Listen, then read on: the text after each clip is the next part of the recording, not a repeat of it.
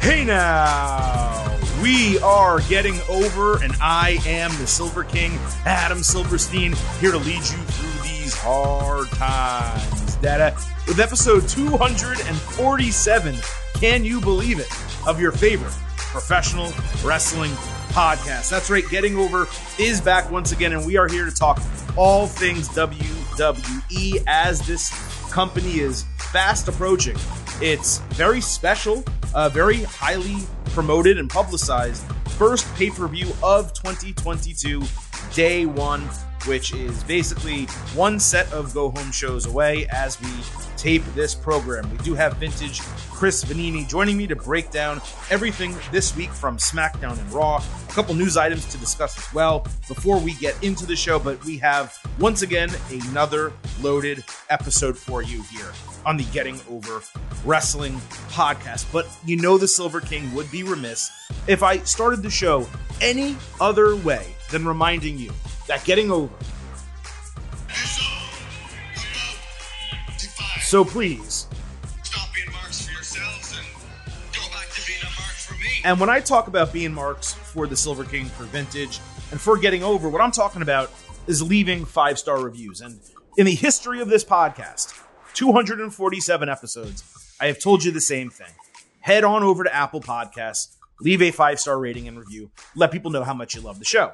Well, here's a little interesting wrinkle that's come up. Spotify, which just so happens to be our number 2 outlet in which you folks listen to us, they have instituted a rating system as well. It is officially open. If you go to our main Spotify page, which, by the way, anyone listening on Spotify right now, that's what you're on, listening to us, you'll either see the blank stars. All you need to do, hit that 5th star. If you don't see the stars, there's a little 3-dot drop down under our cover art. You hit that drop down, you hit rating or whatever the hell it says there. You hit your 5-star, that's it. You don't even need to leave a review. I don't even believe there's a section for a review.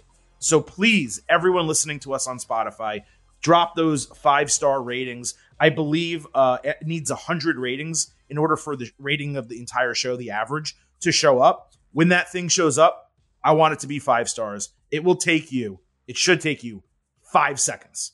5 seconds, 5 stars, Silver King Vintage, and the Getting Over Wrestling podcast. We would greatly appreciate it. And yes, if you are still listening on Apple Podcasts or anywhere else that may have a rating system, please leave that 5-star rating. And if there's a space for a review, tell people how much you love the show. Tell them why you listen to Getting Over. Also, of course, do not forget to follow us on Twitter at Getting Overcast. So, Chris, with all of that out of the way, let's get into today's show.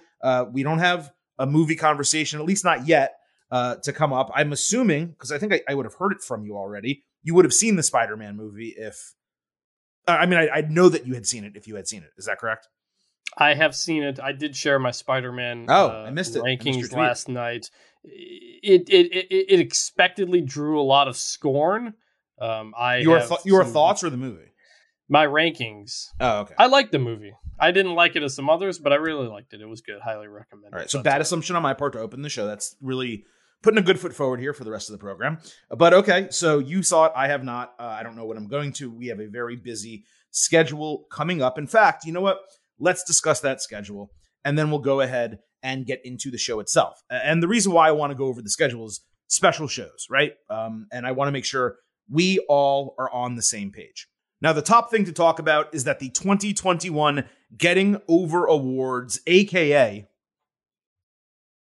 the Meaties. All right.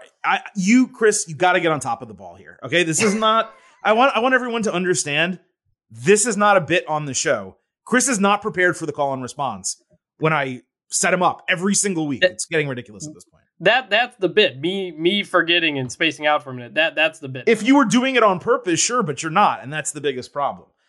Anyway, so the Getting Over Awards, we have the date set. We're going to tell you about it in a moment. Nominations are this week. Chris and I already went through all the categories. We have the people that we think are deserving of being voted on for each specific spot, but we want you guys to weigh in. So this Wednesday on Twitter at Getting Overcast, we are going to tweet every single award between Wednesday and Thursday, every single award that is going to be up for voting. Then we will release the voting for the awards on Friday with the goal of giving you guys 72 hours to vote. Voting will close on Sunday, which means the 2021 Getting Over Awards, aka the Meaties. See, that delay was on purpose. But Yes. the Meaties will be handed out next Wednesday, not this Wednesday, next Wednesday on the 250th episode of the Getting Over Wrestling podcast. So this is how the schedule is going to work. Of course, this week we will be back Thursday talking AEW and NXT. Next Tuesday, 1 week from now, we will have your WWE Day 1 Ultimate Preview with a full breakdown of everything that happened in the world of WWE. Wednesday will be that episode 250 with the Getting Over Awards. And then on Thursday, we will do AEW. I believe it's going to be the New Year's Smash results, along with an NXT New Year's Evil Ultimate Preview, all in one show. And then on Saturday, we will have your WWE Day 1 Instant Analysis podcast, which I know you guys love so much. So that's the point. It is going to be a 4-episode week to end the year. The Silver King is still trying to pull some strings to make that 250th episode even more special than it already will be with us giving out the Meaties. But we are excited to bring you a ton of Getting Over Wrestling podcast content now through the end of the year. And then, of course, throughout 2022, when we will kick off what's basically almost year 3 here. Our anniversary, I think, is in March. So, it's going to be pretty close. But it's crazy that this podcast is already basically entering that territory. It feels like yesterday that we started this whole thing. So I appreciate all of you.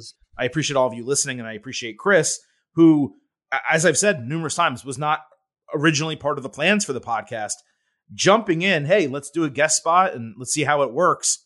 And here we are, Chris. 2 years later, still doing the show. So it's absolutely fantastic and growing every day. And I appreciate all of you for listening and helping us grow. So there is a lot to talk about in the world of WWE this week. But one story that we were not able to get to this week, just based on when it broke and when we were doing the podcast, is the big news that Kevin Owens has re-signed with WWE on a multi-year deal that is reportedly $2 to $3 million annually. When it comes to wrestler salaries, it feels like they are never accurate. Like, you can look at a Forbes list, you can look at this website, that website. Even if Dave Meltzer or another journalist reports a figure, I find it tough to believe that figure because it's only word of mouth. They don't have the contract. It's not like pro sports where everyone's salary is out there because there's a salary cap and exactly what everyone makes, guarantees, merchandise, whatever. Suffice to say, Kevin Owens is being paid handsomely for re-signing with WWE. And within that report is a belief, but not a confirmation, that Sami Zayn may have re-signed with WWE as well.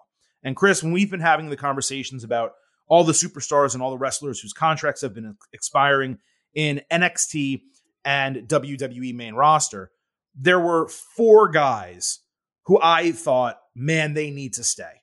Not just because it's better for them, but WWE really needs them as well. 2 of those 4 were Kevin Owens and Sami Zayn. The other 2 were Adam Cole, who obviously did not. He left, and he had every reason in the world to leave. And I think he's doing okay so far over in AEW. And Johnny Gargano, who has not renewed his contract, but also has not signed anywhere yet. It seems like he's going to go on paternity leave, like personal paternity leave, just take time off while his wife, Candice LeRae, has their first child. And then we'll decide what he wants to do with his future later down the line. But as far as Kevin Owens and Sami Zayn, look, I know KO is friends with a lot of those guys in the Elite, working in the independents, ROH. They came up together. He had that Mount Rushmore faction with, I believe it was the Young Bucks and Adam Cole as the other 3. So there was a lot of strings potentially pulling him away from WWE. But as you and I discussed on this podcast plenty of times, KO brings something to the WWE product that most of its talent does not. And it's not the talent's fault. It's WWE's fault in terms of the scripting and how they overproduce so many people. KO feels like a real individual. When he is out there at any given time, you believe what he is telling you, and you can tell that he has the freedom of the mic to tell it to you in the way he wants. And you're seeing that right now in the storyline with Bobby Lashley and Big E and Rollins, where he doesn't buy a lot of the shit that's being thrown at him and the typical stupid WWE tropes. Can they coexist? A match booking making absolutely no sense. He will call that out live on television. Those things endear me to him as a character and make me want to watch the product because I want to see Kevin Owens. If WWE lost Owens, it would have hurt them a lot more than losing many of the great, super talented superstars that either have not re-signed or that they fired for absolutely no good reason. Let's look at a Bray Wyatt. Losing Owens to me would have hit them way harder than losing Bray Wyatt, which was, of course, their own decision. So I'm happy for him personally, number one, that he is clearly going to get a significant sum to remain with the company. And I'm happy for WWE that they understood that they needed to go to a certain length to re-sign this person, and they successfully did so. KO is a family man. I think they live in Orlando, or maybe have two homes in Orlando and Canada. So the fact that he kind of gets to stay within that whole operation, he's talked in the past about wanting to be a WWE lifer. This was before AEW existed, about wanting to be a producer, agent, work backstage after his in-ring career was over. This sets him up for that to potentially happen. Great job by WWE, and very happy for Kevin Owens. Yeah, he's a guy who I've said many times, but he's a guy you can build the company around. He can be the most over face you have, and he can be one of the best heels you have. He's just incredibly versatile. He can do everything. He can get the people behind him. He can get the people against him. He's just essentially a 5-tool player. He can do big men stuff. He can do small guy stuff. It's just he fits everything, and it would have been an absolutely huge loss. And I think obviously WWE knew that. I also think he wanted to stay. I mean, like you said, he had said he wanted to be a WWE lifer. He's a guy who, more so than some of the other people who have left for AEW, talks about how much just, making a living for his family is the most important thing. He's not someone who talks about wrestling versus sports entertainment and kind of that kind of stuff. And WWE always seemed to be the best place for him, for his family. So it's great. As people who watch WWE, he's a major reason we watch it, and we'll get into what he's been dealing with on Raw and stuff. But yeah, I mean, I don't know if I took him first in our mock draft or what. I think I had him pretty high because I've always been high on him from the beginning. That debut, I mean, the NXT stuff was great, but the debut beating Cena, just a made man from the beginning, and he hasn't lost that. People get up when his music hits. People pay attention when he talks. He's just a different kind of guy, and it's great. And one other thing about the contracts. Again, we don't know these for sure. There aren't agents out there spreading what their players are making. There's not a players association and stuff like that. But I'd also heard that WWE has moved away from a lot of the incentives and merch sales and stuff like that. And it's just flat contract. And as a result, the contracts may be going up in base salary. So that's potential too. So that, we don't know for sure. But either way, Kevin Owens is getting paid a lot of money. And he deserves to. And by the way, for anyone thinking, because that was a story that came out as well, that's actually a positive for the wrestlers. Having guaranteed money and not having it based on merch sales or pay-per-views that you are on the card for, all of that's positive as long as you're getting higher numbers, which the report is that they're getting higher numbers. And I have to believe that those guarantees are not part of the reason for releases, but I could potentially see where if they're putting more guaranteed money in contracts, and they're not taking it from a different bucket, why they would say, okay, you know what? Maybe we need to trim some talent costs. Not 80 people in a calendar year, but, maybe minimal. That would have made sense. So that is an interesting point to the entire thing. Now, I don't know if or when we will ever find out about Sami Zayn. It could be one of those things, and this happens sometimes, where people are like, hey, that person's contract is expiring, and then there's never an actual report that they re-signed. They just never leave TV, right?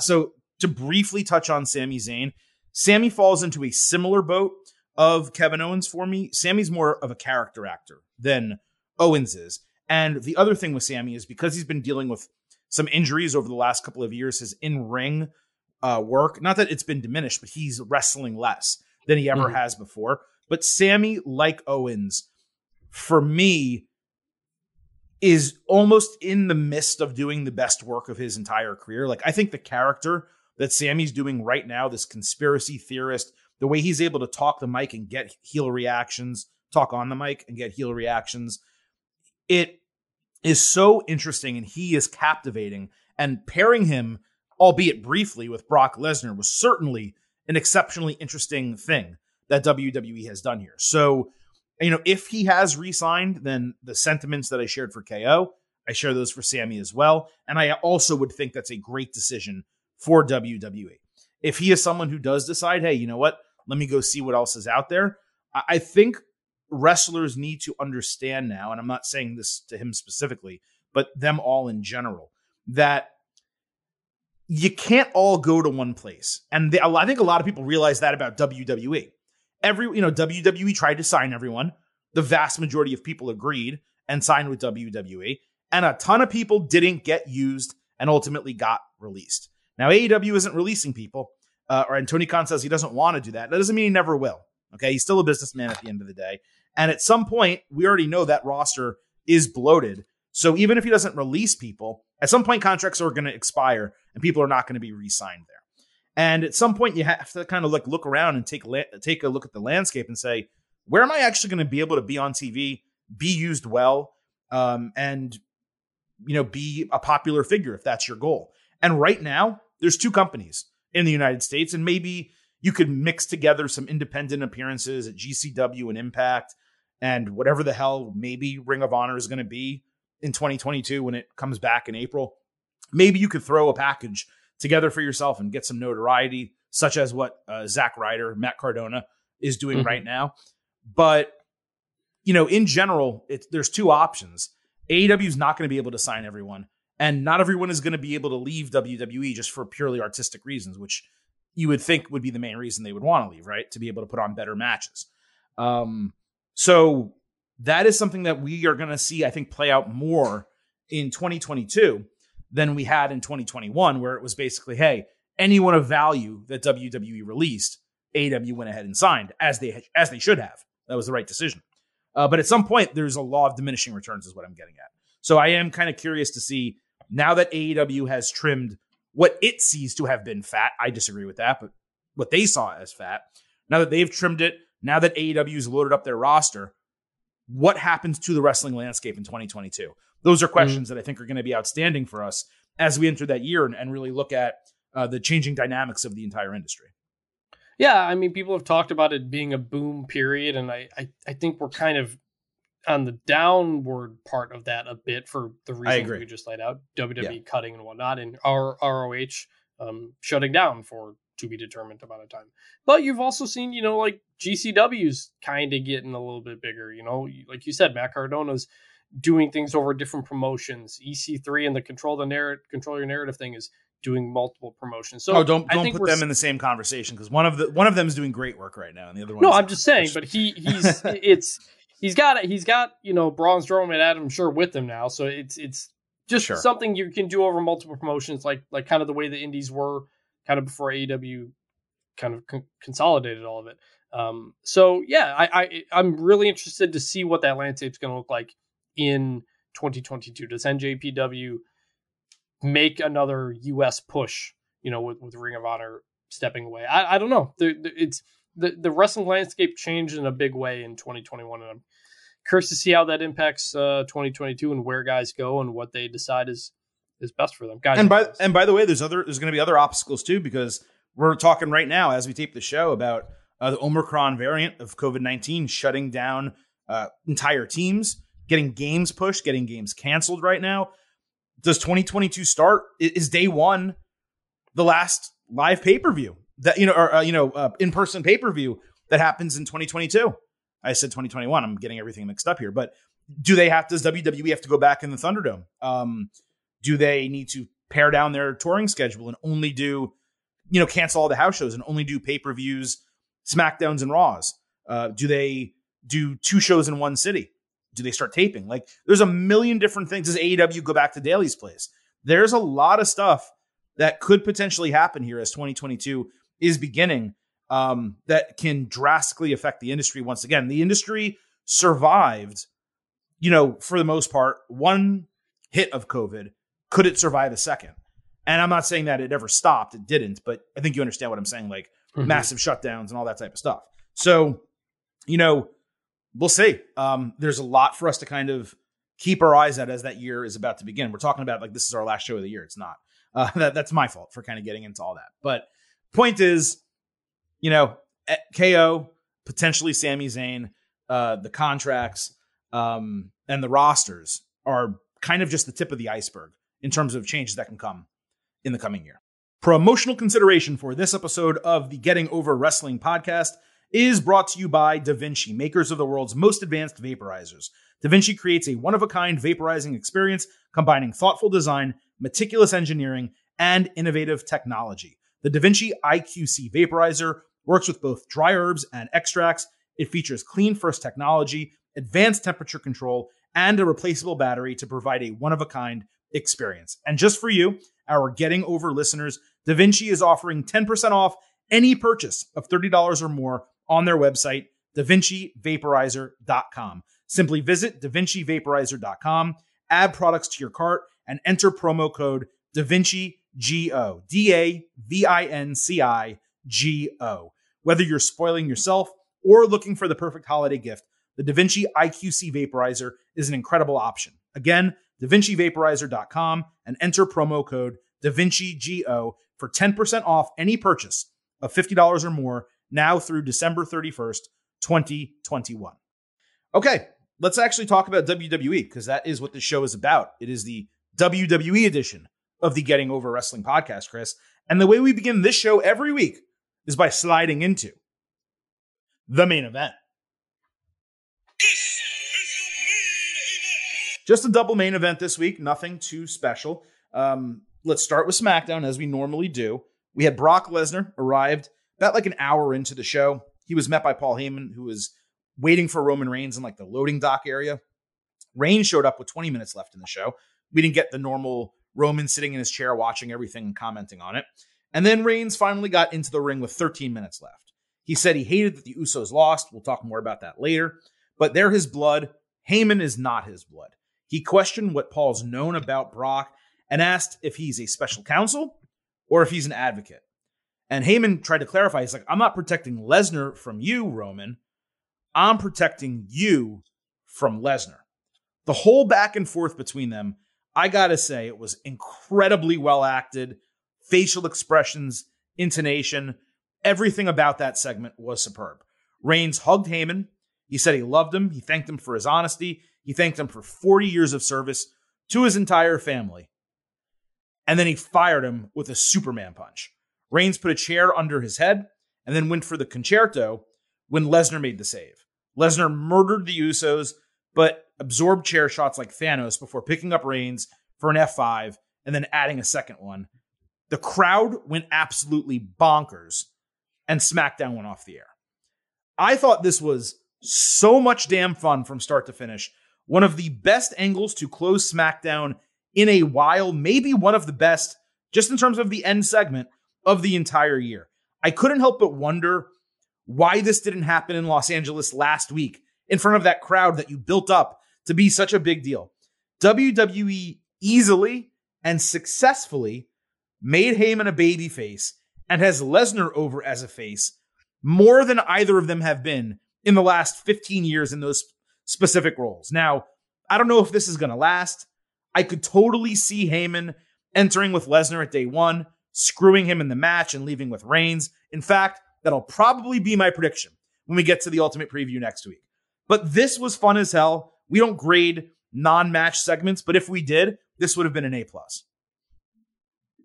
Yeah, no, it was great because they finally got to the question that's been hanging over this for like 2 or 3 months. Roman just finally straight up asked him, "Who are you with?" And this is, I know we say this all the time, but this was some of the best work of Paul Heyman's career. The way he said he was trying to protect Roman, but doing so in a way where he wasn't trying to like upset him, and apologizing and hugging him. And yeah, Paul Heyman's a face out of all of this, which is pretty wild. And yeah, it was just a great finish. It was a lot of fun. The only nitpicks I have is that, well, first off, also Paul gets knocked out and doesn't move the whole time. Just lays there on the ground the whole time. I wanted to see Brock pick him up and like put him over his shoulder and like start to walk out of the ring as the show goes off. I was like, that would have been a really cool image. Instead, they just did Brock standing in the ring, which was fine. But I was thinking, I was like, is Brock going to take Heyman with him? Like, that's the next thing, because we didn't technically see it. That's what I'm curious. Next week, are we going to see Paul with Lesnar and they're fully back, or is Lesnar going to have to learn to trust him again? So they've set it up pretty well there. So yeah, this was a lot of fun. And frankly, you talked about Roman being back. He was gone last week. I think we need more Roman on the show. And because we only got him for this last segment, he only showed up at the very end. They hyped up Roman is back. And guess what? The ratings went up quite a bit. Yeah. Third highest rating since fans came back. Yeah. And, Roman comes out with that shirt, that needle mover shirt. And you know what? It worked. He lived up to that. So he is a needle mover. And, I haven't talked about it in a while, but, I look up before we do the show, I look up the WWE YouTube page just to kind of see what the views are, what people really liked. Both the Roman and Lesnar stuff got more than 2 million views. Everything else is like less than 500,000. So, we've gotten a lot of Brock the last couple of weeks. I want to get back to getting some more Roman, because it's by far the best thing going on. Well, that's the thing with WWE. They never understand. Most things need to be the happy medium, right? Do we want Reigns on the screen for 45 to 60 minutes a show? No, we don't. We complained about that. Do we want? I probably would, but I get why not. Well, you can't. Not with live. I know. But do you want him on screen for 13 minutes? No, we want like 25 minutes of Roman, or 20 to 25 minutes of Roman, a couple segments backstage, 2 short ones, and then you get him live in front of the crowd, whether it's for a match or a segment or whatever the case. So they got to find that happy medium. As with everything else, they just struggled to really find it. What I found interesting about the way this storyline was set up, Chris, is, and we always book the damn territory forward here on the show, and I'm not so much trying to do that as talking about what is a potential end to this storyline. WWE has a chance here. The goal of the Roman Reigns heel turn, as I have said from 2 years before they did it to when they actually did it, is to ultimately turn him face again. WWE wants Roman Reigns, number one wrestler in the world, huge baby face, merch mover, seller, movie star, that whole deal. And they have not been able to, over an extended period of time, get him that over as a babyface. Well, the idea of Reigns, even being an unbeatable super heel, which he is right now, just simply not being able to get over Brock Lesnar, who has kicked his ass his entire career. It is a really good storyline. And WWE, if they played it smart enough, could successfully execute a double turn with these guys 6-9 months from now and finally get Reigns over as a face when he topples Lesnar. It would have to be nuanced.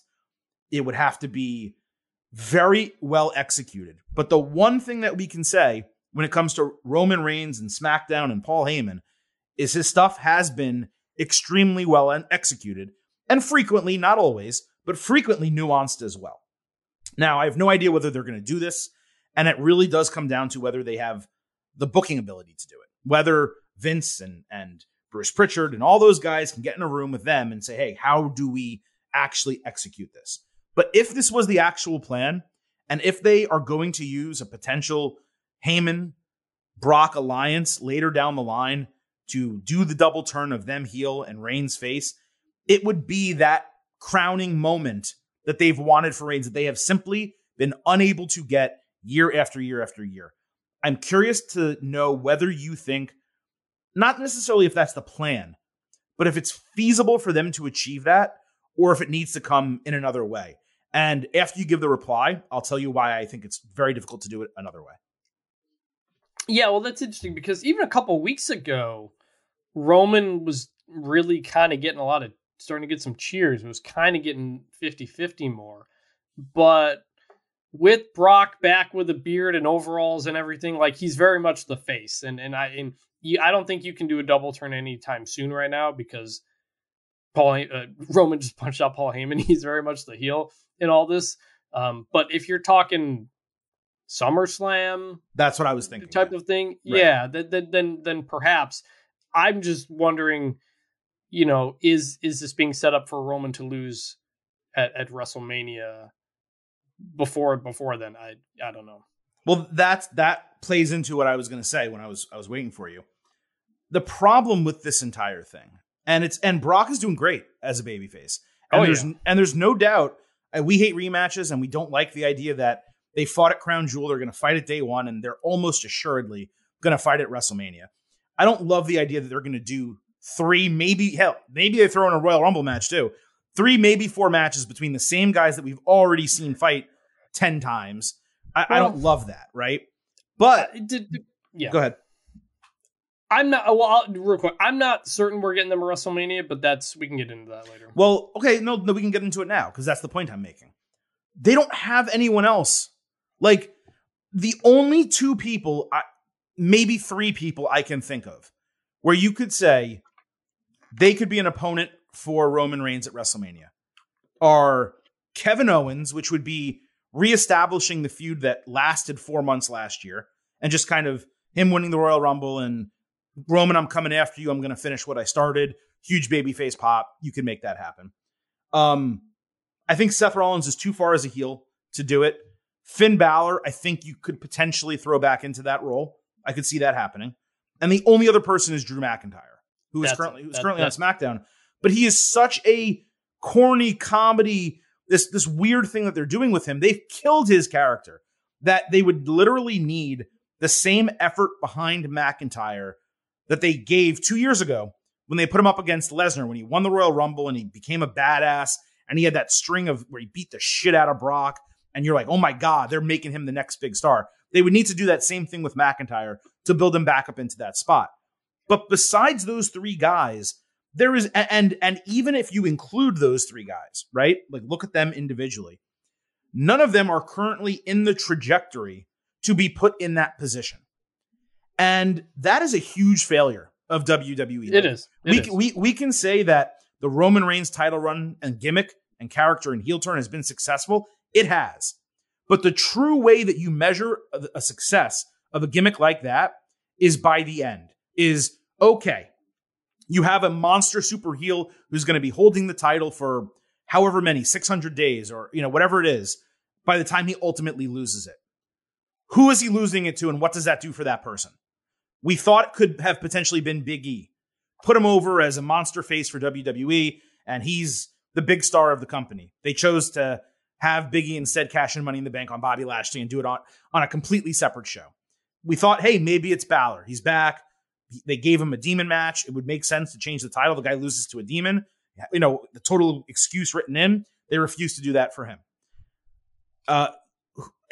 Who's left? They don't have anyone where they're saying, this is the next guy, and when this guy fights Reigns, that's going to be the moment to give credit, like AEW did with Hangman Page. Also, like WWE did back in the day with Stone Cold Steve Austin, or 2 years ago, like they did with Drew McIntyre. Now, that wasn't a long-term storyline, but they set him up and built him up over a number of months to say, this is our guy. This is the guy that we're going to crown. And right now, they have not done that at all. And crowning Brock Lesnar at WrestleMania, you're crowning a guy who already has 10 crowns. He's already an emperor. He owns half the land. You're just giving him another territory. I forgot, someone mentioned this or tweeted. I don't remember where I saw it, but I saw it and I thought that makes sense. I think it's what it's going to be. I think Drew post Day One, once he gets past the Corbin Madcap stuff. Oh, once he fights Madcap Moss on the pay-per-view? Yes. Yeah, I think we'll see Drew starting to turn, starting to get elevated, and I think he wins the Rumble. I think he gets Roman. And I think we get Drew taking down Roman at WrestleMania. That's my late December pick right now. So you're going to say, however it happens, Reigns retains at Day One. Yes. And then somehow the Lesnar feud does not continue. It could continue at Royal Rumble. They could have, but it continues without Lesnar ever winning the title. Yes. Okay, I hope. Okay, sure. I think, there's nobody. Plus, again, there's nobody else on SmackDown who could really do it. There's nobody. I think they're going to set us up for Drew Roman as one of the headline matches, and Drew's just kind of been toiling away in no man's land for 6 months since SummerSlam, since whatever. I think they're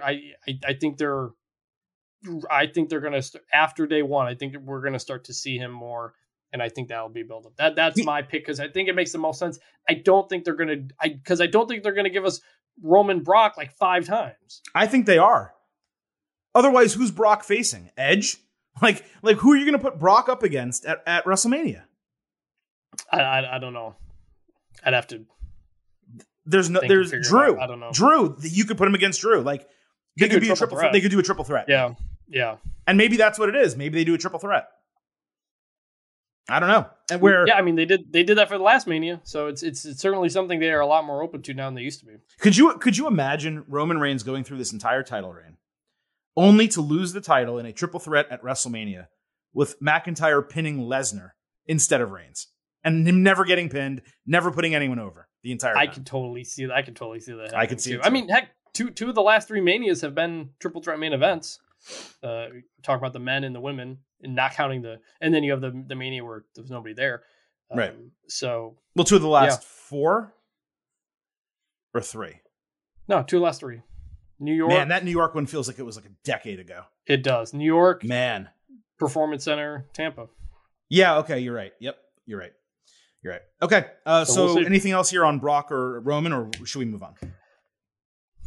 Just that, again, I love Brock in this role as getting him every week and talking and acting like he's a normal part of the roster and not just a guy who stands there while someone talks has been awesome to see. I really hope with Heyman coming back, we don't just get Heyman speaking with Heyman switching sides, and we don't have Paul speaking for him again. Keep Brock the way he is right now, because this is as over as a face as he's been a long time.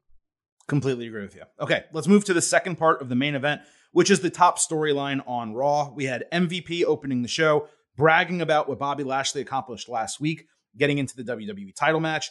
Big E came out. He made a joke about Lashley's sisters. That hit. The crowd popped for that. He called out MVP's cheap shot with the cane. Lashley then gave some really faulty reasoning for putting MVP and his cane in the ring with Big E and leaving them alone. I didn't fully understand that. Maybe you can clarify for me. Lashley got jumped from behind outside by Kevin Owens and Seth Rollins when he did that. So E made the save. KO and Rollins argued backstage as Adam Pearce and Sonya Deville made the completely obvious can they coexist tag team match that we literally assumed would happen on last week's show. That's how obvious and predictable WWE booking is, that on last week's show, we basically said, okay, next week, they're going to do the tag team match. I'm sure they'll team up since Big E made the save. And there we go. They did it right in the first segment of the show. You could see this booking from Mars.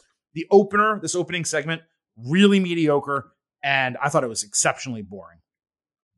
Look, we could have booked almost this entire episode of Raw. Yeah, correct. Last week. Yep. It's the same stuff. The whole episode was pretty dead. The crowd was pretty dead. Because it was all completely predictable. And this as the main event feud was it. I love all 4 of these guys. Yeah. I like what Kevin Owens and Seth Rollins are doing. But just immediately throwing us into setting it up a can they coexist tag team match right off the top, it's like the most formulaic thing ever. And so it didn't have juice to it. Did you understand at all Lashley's reasoning for being angry with MVP? Big E called him out. He's like, you needed MVP and the cane to beat me. And Lashley's like, that wasn't the plan. MVP just did that on his own, right, P? And I thought he was saying that almost like, a heel will lie. Just be like, hey, yeah, right. We didn't plan that. Of course I could have beat you on my own. But why wouldn't he be happy that happened? And even if he was angry, why would he be giving this guy the cold shoulder? It felt like way too of an extreme scenario. Lashley was upset at all the wins he got last week. He was upset at the disqualification win, from before, because he wants to just he was upset that Kevin Owens tapped so quickly. Like he wants to win in dominating fashion, I assume. So I guess he was upset theoretically that MVP interfered, but also thought MVP could hold his own with the cane against Big E. That's my guess. I guess. I mean, it was so convoluted and it lacked justifiable reasoning to me. I guess that's the best way I can put it.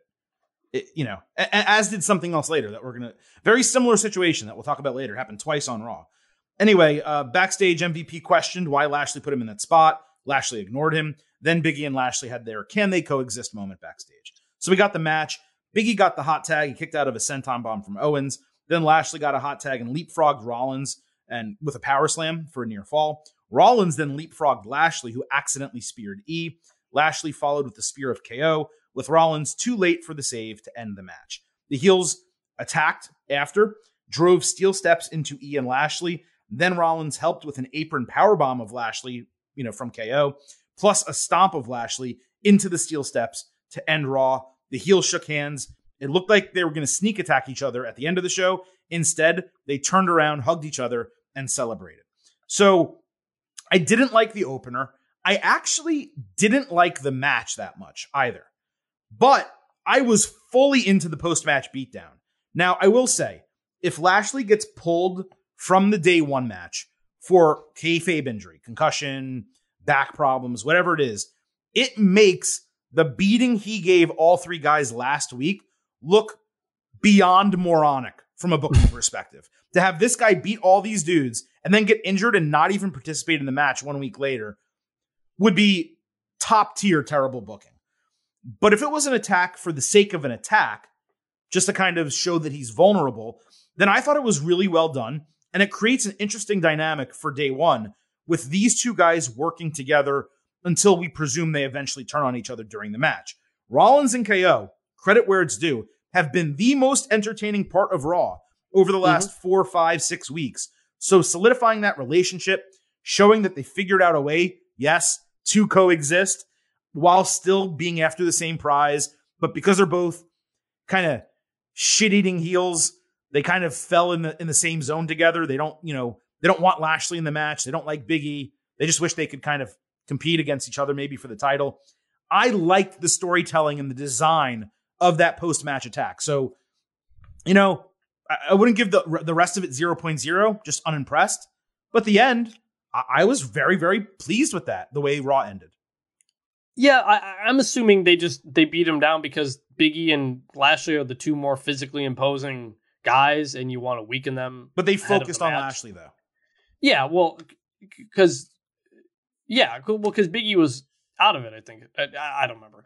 So the Lashley stuff's weird because, like, even in the beginning when he's getting beat up by Owens and Rollins at the beginning of the show, it's like he's a heel still. And so the crowd never really knows how to react to these heel-on-heel attacks. And it just makes it a little weird. But I agree the post-match stuff was good. Kevin Owens and Rollins, I'd love for them to, after this match, stay as a tag team, go get the tag team belts, and elevate the tag division to a main event type storyline. I think those guys are just so incredibly talented.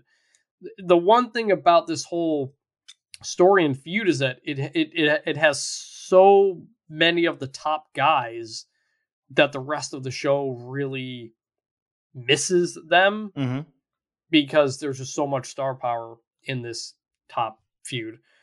So that's that. Also, real quick, I wrote down Lashley in the promo at the beginning. He looked like Morpheus, did he not? From The Matrix? Yeah, a little bit. And we got the new Matrix movie coming out this week. So I was just wondering if there was a connection there. If he went with that look, ahead of a new Matrix movie coming out. He had the white pants, but he had the leather jacket with the black sunglasses. So, I don't know. I just thought of that. Maybe because I watched the Matrix movies over the weekend. Which I need to do. So you've seen The Matrix. Oh, we found one. Yes, okay. I have seen The Matrix. I had not seen the sequels. I watched them this weekend. Oh, okay. Got it. The one other thing I want to ask you, we kind of talked about it last week, but doesn't Big E just feel like another dude right now? Yeah, it's we didn't even talked about him we barely talked about him this whole bit here. It's really bad booking of the champion. He is the fourth most important person in the storyline. Yep. He seems like a challenger, not the champion. And it's their booking of it. You know, the way he won the title initially, they kind of just threw it into a Raw. You know, they did promote it, right? And they got us to tune in, and it was a big moment, and there's a big celebration, and people are excited about it. But they did it, and it's their own fault. They did it immediately before they were going to have a pay-per-view without a title match. Like, so he didn't get a challenger. They've been building this Kevin Owens and Seth Rollins thing. You have to remember that this has been like a 2 or 3 month storyline that they've been doing, a 2 month storyline that they've been doing, because in the interim, they were setting up for Big E versus Roman Reigns at Survivor Series, except they never actually built that on television until the final week. So they've just been telling the same story over and over. I think Big E defended the title once against Lashley because he wanted the rematch in the steel cage, which was another big moment. They could have easily saved that for a pay-per-view, and that would have been a nice pay-per-view match. They decided not to do that. They had him defend against Austin Theory because he found the effing egg, and that's been it. And that was on a Raw too. That was on a Raw, yeah, of course, right.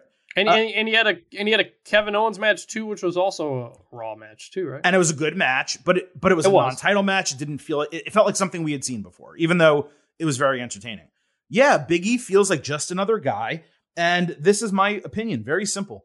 If he loses the title at day one, which I honestly believe he is going to lose the title, and I haven't yet figured out who it's going to be. I think there's a case for all three guys, honestly. But if he loses the title at day one, it is a complete failure of a title reign and a crowning moment, which is when you win Money in the Bank. I've talked about this ad nauseum on this podcast and other podcasts historically. The Money in the Bank briefcase should be a jumping off point, either to take a mid-carder into main event status where you just say, okay, this guy's legitimate, or a guy who's on the precipice of being a huge star and elevate them into a huge star. They took Big E. They gave him a title. They gave him a little bit extra notoriety. He's doing good media stuff, all that. But they have not elevated him. They have not taken him the same way they did with Drew McIntyre when he won the Royal Rumble and then conquered Brock Lesnar and said, this is our guy. Big E's making appearances. He's out there. But on television, he doesn't feel like the guy. He's not the person who opens and closes the show. Instead, it's the challengers of him that are opening and closing the show. He comes out, makes a joke, and that's all we see from Big E. It is a disastrous title reign, and it's not his fault. It's 100% the booking. Now, if he retains the title at day one, you know, if he loses it at Royal Rumble, I'll probably feel the same way. But if Big E holds it and he goes into WrestleMania as the champion and defends as a face champion against a top-tier heel challenger at WrestleMania, I'm going to feel completely different about it. But he's going to have to hold the title basically all the way until then. Yeah, he hasn't had the moments. He hasn't had the wins. He hasn't racked up the wins that you need. And just compare the way they treat the title on SmackDown to the way they treat it on Raw. Right. And it's mostly an afterthought at the moment. And that's not a problem. I just was thinking about it.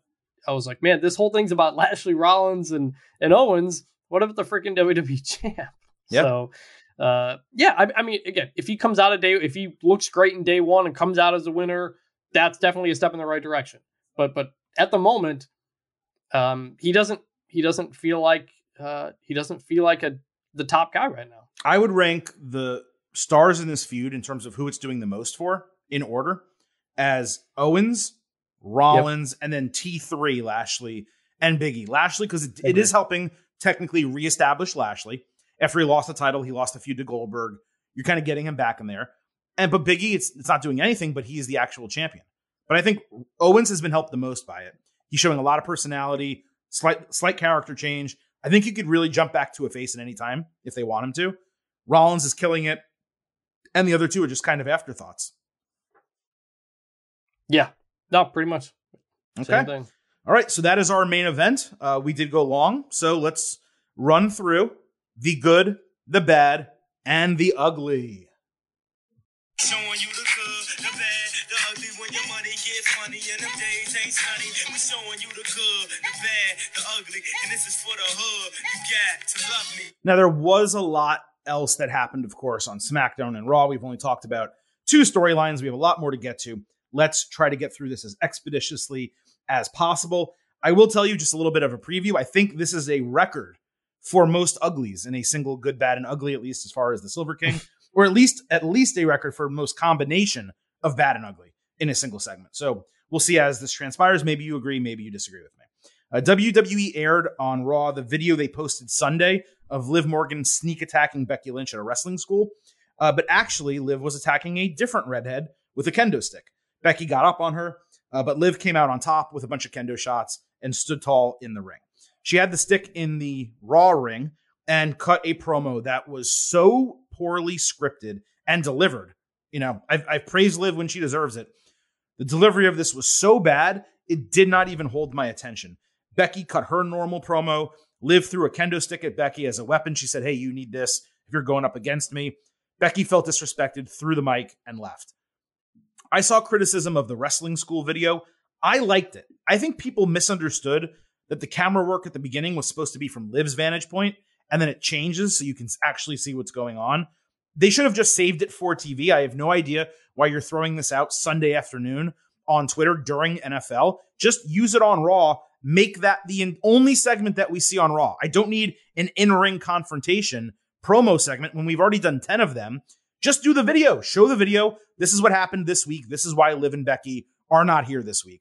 And then they can show up in a dark match or something like that after Raw goes off the air. This promo segment was the absolute pits, which is really tough to do when Becky Lynch has a mic. I'd say good for the video, but this confrontation on TV was bad. Yeah, Liv doesn't seem like she's at the point where she can cut the big babyface promo in the middle of the ring by herself. I think when she's been in the ring with Becky face to face, things have gone a lot better. So, you know, live and learn, no pun intended. Not great. The gym attack, I like the idea of it. I like the idea that things happen outside of the show. That's important. I appreciate the effort. I didn't mind the whole thing. I think if you had just had somebody who was ringside, like record the whole thing on their phone, it would have made it feel more real. Of course, yes. Like having a camera in the ring during this attack, and it's supposed to be just a training session, kind of started to make it feel like it's just another thing happening on Raw or something like that. So I'm going to give a good to the gym attack, even though it could have been better, but a bad to the promo on Raw. Yeah, I think that's the key. Just because something could theoretically have been a little bit better doesn't mean that it wasn't executed well enough. The idea of this, doing it, for me, completely worked. It's just one of those things where it's like, man, if it was a little bit grittier, or if they used security camera footage, you know, or like even like NXT's done security cam footage, they have. And sometimes it's a little corny, but you know what, it's something. It would have been better, but you know what? That's the history of wrestling. Like that is not much different than two people talking backstage. What's supposed to be a private conversation with a camera directly in their face. You know that camera's live, and you have to suspend disbelief for that. But I can't suspend disbelief for an attack in a wrestling school. It's really the same thing. So people need to kind of get off that, you know, hill and not die on that stupid hill. Yeah, like I said, like that's why I didn't make it a bad. I just think, of course, doing it a little bit different way could have made it even better. I'm just explaining, like, look, I always say this about WWE. There are so many things to criticize about them, and we're going to do it, right, in this show, and we already have, that you don't need to make things up. That's how I look at it. Like, some things are just fine and okay and good. Sure, could have been better. Yeah, maybe. But we're going to tell you it's good. The other stuff, when it's bad and ugly, it's bad and ugly. And we're going to tell you that as well.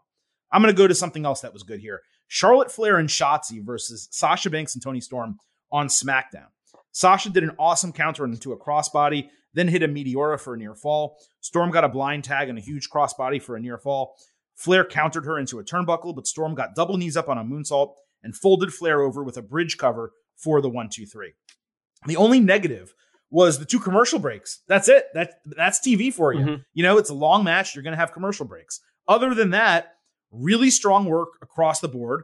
Storm got a necessary win over the champion. Now, I was like, oh, they're going to set up a title match for day one. Instead, they're set up a title match for SmackDown on Friday. That's not great. We'll talk about that. But this match, they got plenty of time. All 4 women got to show out before the bell. If we were holding WWE hostage, I think our demands would be simple. Strong wrestling, plenty of time, sensible booking. This hit all 3 of them. And because of that, it was good. We'll talk about what they're going to do with the title match in a moment. Definitely good for all the reasons you said. Match was fun. I'm fine with Tori getting a win here, Tony getting a win here. They've told that story. It works. A couple things. I want to make sure I had this right. Toni Storm didn't get an entrance on TV, right? I don't remember. I think she was just in the ring. I think we started with Sasha's entrance, and Toni was already standing in the ring, which was weird to me. That would be stupid if that was the case, yeah. I'm pretty sure that's what happened. It was weird because I remember thinking, wait, Tony's supposed to be the kind of the face of this feud, but we're getting so much Sasha. Right. Which I get. Like, Sheamus is bringing along Rich Holland. Sasha's bringing along Toni Storm. It's kind of what you do. I get it. But I was surprised unless I missed something. I turned it on and that's what I saw. So that was a little bit weird. But other than that, loved it all. I also think Sasha, since she is a face, needs to go back to the version of her music that doesn't include the Snoop Dogg part. Because I associate that with, I say this every week, but I keep forgetting she's a face. I keep forgetting it. And I think the music might be a part of that because she changed the music when she went heel. Well, you forget it because they never really did anything to reestablish her as a face. Yeah, that too. She just kind of changed sides. Like she stepped over, hit this woman. So, okay, now she's a face. That's really, and she got attacked by Shotzi. That's what it was. Yeah. Shotzi attacked her, cold-blooded. And that's why. Good to see Shotzi again. I feel like we haven't seen her in a while. Yeah, it's been a couple weeks. And for them to put her in this match with the other 3, that's the establishment that we need, right? That these are the 4. And they should all be in and around the title picture and in and around the top 2 storylines. And it was good. Look, I'm sure we will get different versions of this tag team match a number of times, right? Over the next year as people change heel face and different champions and all that. But this was a very, very good women's tag team match. And it was great to see on the show. So what they decided to do is they decided to set Charlotte Flair versus Toni Storm for the SmackDown Women's Championship in a match next week on SmackDown. Now, SmackDown was taped. I am not reading spoilers. I wouldn't even tell you if I did. But so I have no idea. Was it already taped? Yes, it was already taped. So this week's SmackDown is taped. And then the following week on New Year's Eve, they're not even having one. I think they're doing it on FS1 as a clip show. So the SmackDown that we're talking about right now is the last live SmackDown of 2021. And there's 2 weeks left in the year. Huh.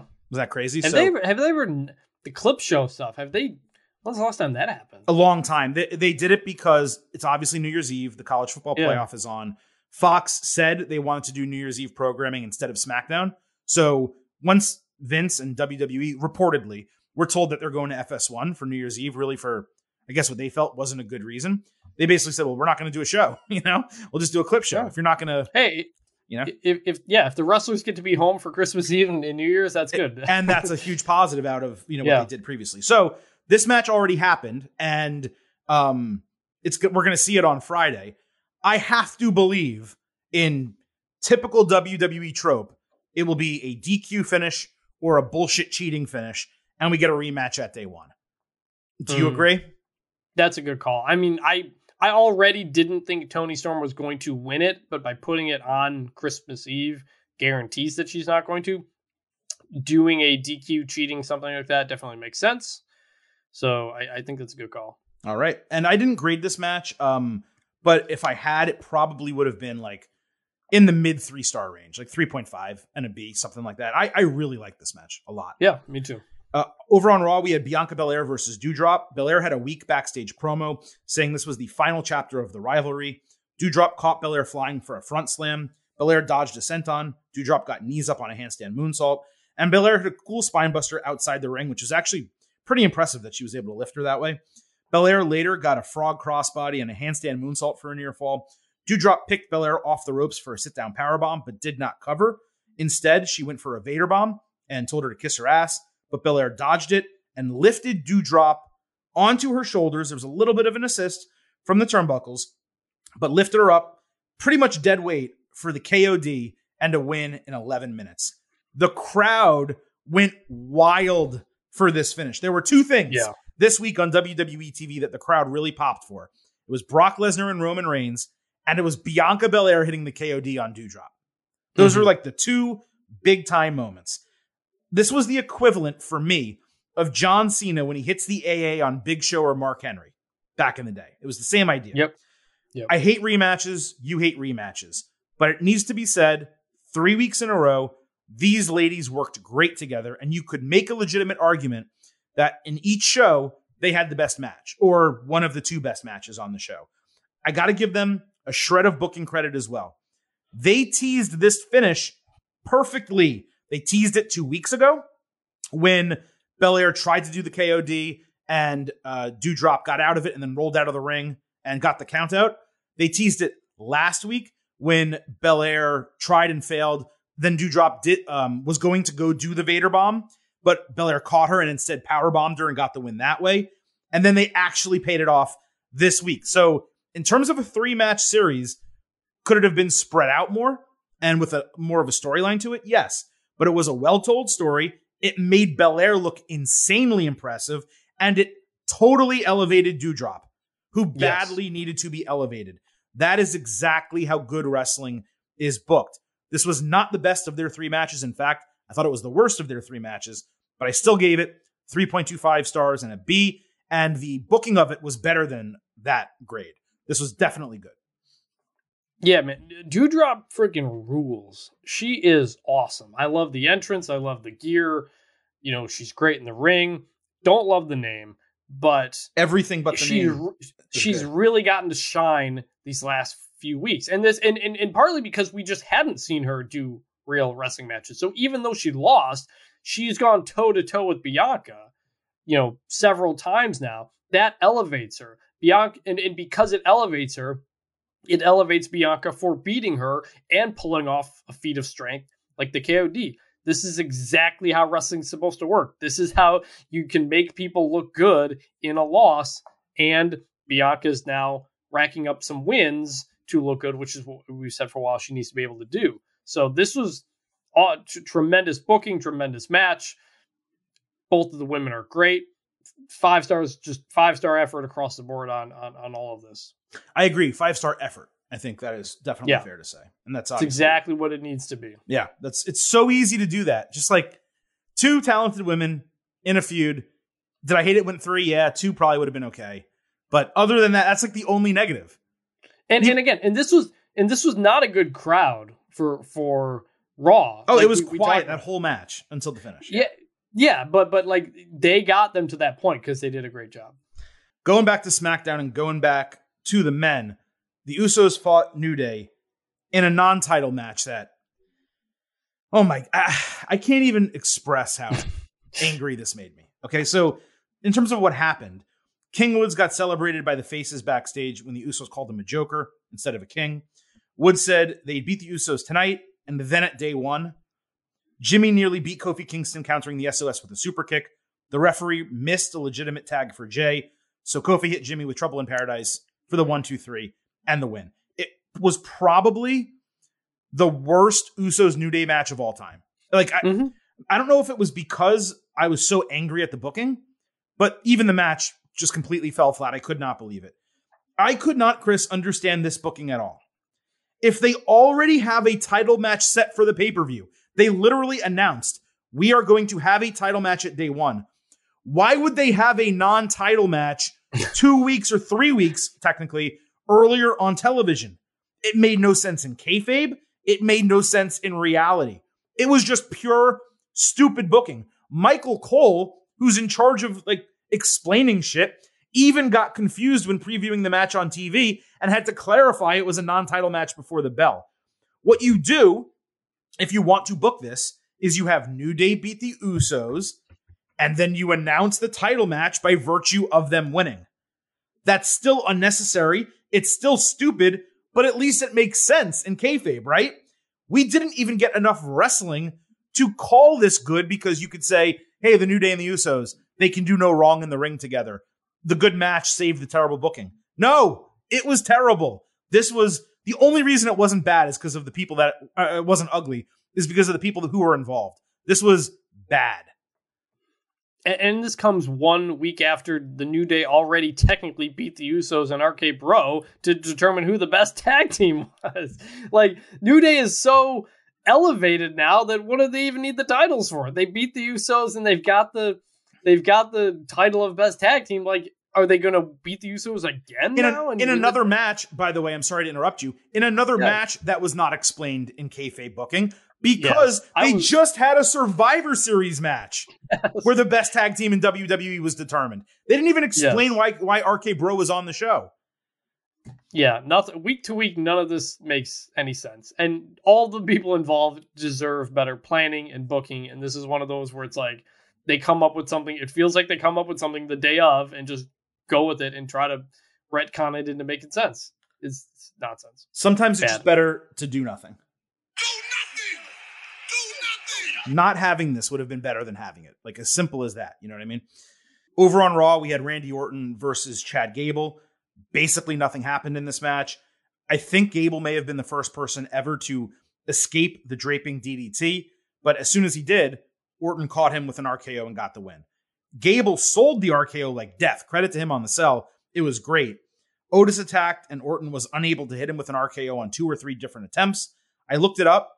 Chad Gable has not won a singles match on television since June 2020 when he was still Shorty G. That is 18 months. Otis wins the singles matches. Gable loses them. It's every week. Now, did I expect him to beat Randy Orton? No. But let them wrestle for 10 minutes. What are you doing? This is such insulting booking for Gable. It's another unfortunate quote-unquote match on Raw that wasn't even really a match. It was kind of entertaining, so I'm not going to go with ugly, but it's bullshit. It's bad bullshit. This is bullshit, man. It's like, yeah, like we've loved Alpha Academy and they've gotten some tag team wins and stuff like that. So it's not like they haven't been doing anything. And frankly, just seeing Chad Gable in the ring with Randy Orton, like, was exciting. And I'm going to give it a light good for that because it was something a bit different. I just wanted a heck of a lot more of it, like you said. I think all of those Alpha Academy tag team wins, I didn't think you were done. I mean, I thought you were done. I'm sorry. I think all of those Alpha Academy tag team wins, like, at least 90% of them are Otis. No, I agree. I'd love to see more from Gable, but like, you know, this is WWE we're working with, and you know, you take what you can get in a lot of situations. So, you know, I'd love to see Chad Gable get more wins, but they're just clearly not going to do that. You know, put them in the role of, you know, Angel Garza and Humberto when they were getting some tag team wins. I don't know, but I liked seeing this. I hope it means we get something more. Gable's sell of the RKO was incredible. Going literally face planting and his feet up in the air. And then the way they ended it with Otis escaping the RKO a couple times. Again, yeah, made him look good, made him look strong. And to me, clearly sets up Randy Orton versus Otis for next week, which probably won't get much time again. But it set it up and made sense, and I kind of liked it. So it's a very, very light good, and that I would just love a heck of a lot more of this. But considering everything else on the show that was, to me, demonstrably bad, I'm giving this a light good. Tell me if anything I'm about to say is wrong, okay? Next week, Randy Orton versus Otis. Otis dominates. Orton looks like he's going to win. Gable interferes. DQ finish. They beat the shit out of Orton. Riddle comes and makes the save. Is there any way that does not happen next week? I was thinking just Randy wins on his own because who?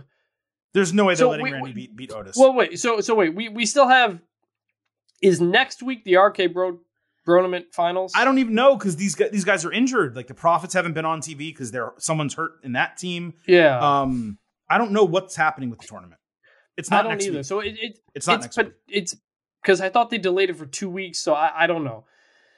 If that's the case, if they're injured, we don't know. If they're trying to set up Alpha Academy versus RK Bro at day one, then what you said, yes, that's what'll happen. If they're I think not, it happens no matter what. if they're just filling time and we'll get the RK Bronament next week or the week after, and the winner of that will be at day one, then I think Orton just wins straight up. So Chad Gable's had 3 singles matches since the start of November.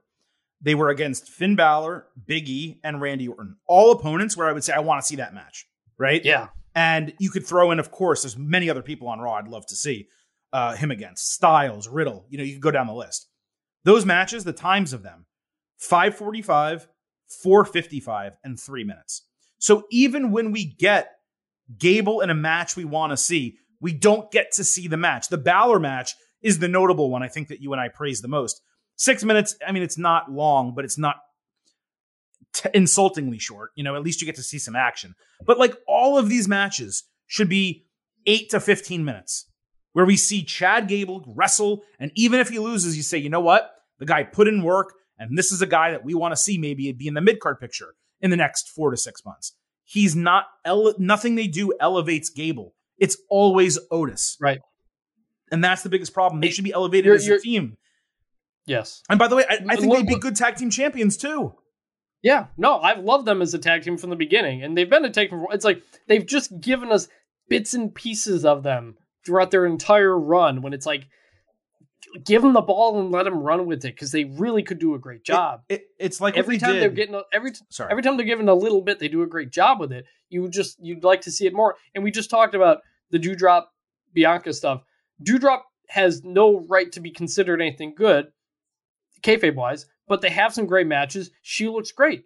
Do the same thing with Chad Gable. If you wanted to make, like, if there was a face women's champion on Raw and you wanted to make Doudrop a title contender 3 months from now, it's believable. You say, oh, wow, she really went toe-to-toe with Belair. She starts beating other women, and then she gets her opportunity. Like, you could say, oh, that works. Alpha Academy, these guys are believable. They're believable tag team title contenders and possibly champions. But you need to show us that both guys are capable. It's just what they did with Nia Jax and Shayna Baszler. Nia Jax took all the wins, and Shayna Baszler took all the losses. And then guess what WWE did? They fired Nia Jax. So the person who took all the losses is the only one remaining and isn't strong at all, even though she's on SmackDown and they try to make her look threatening. They can't because all she has done is lost for the better part of the last year.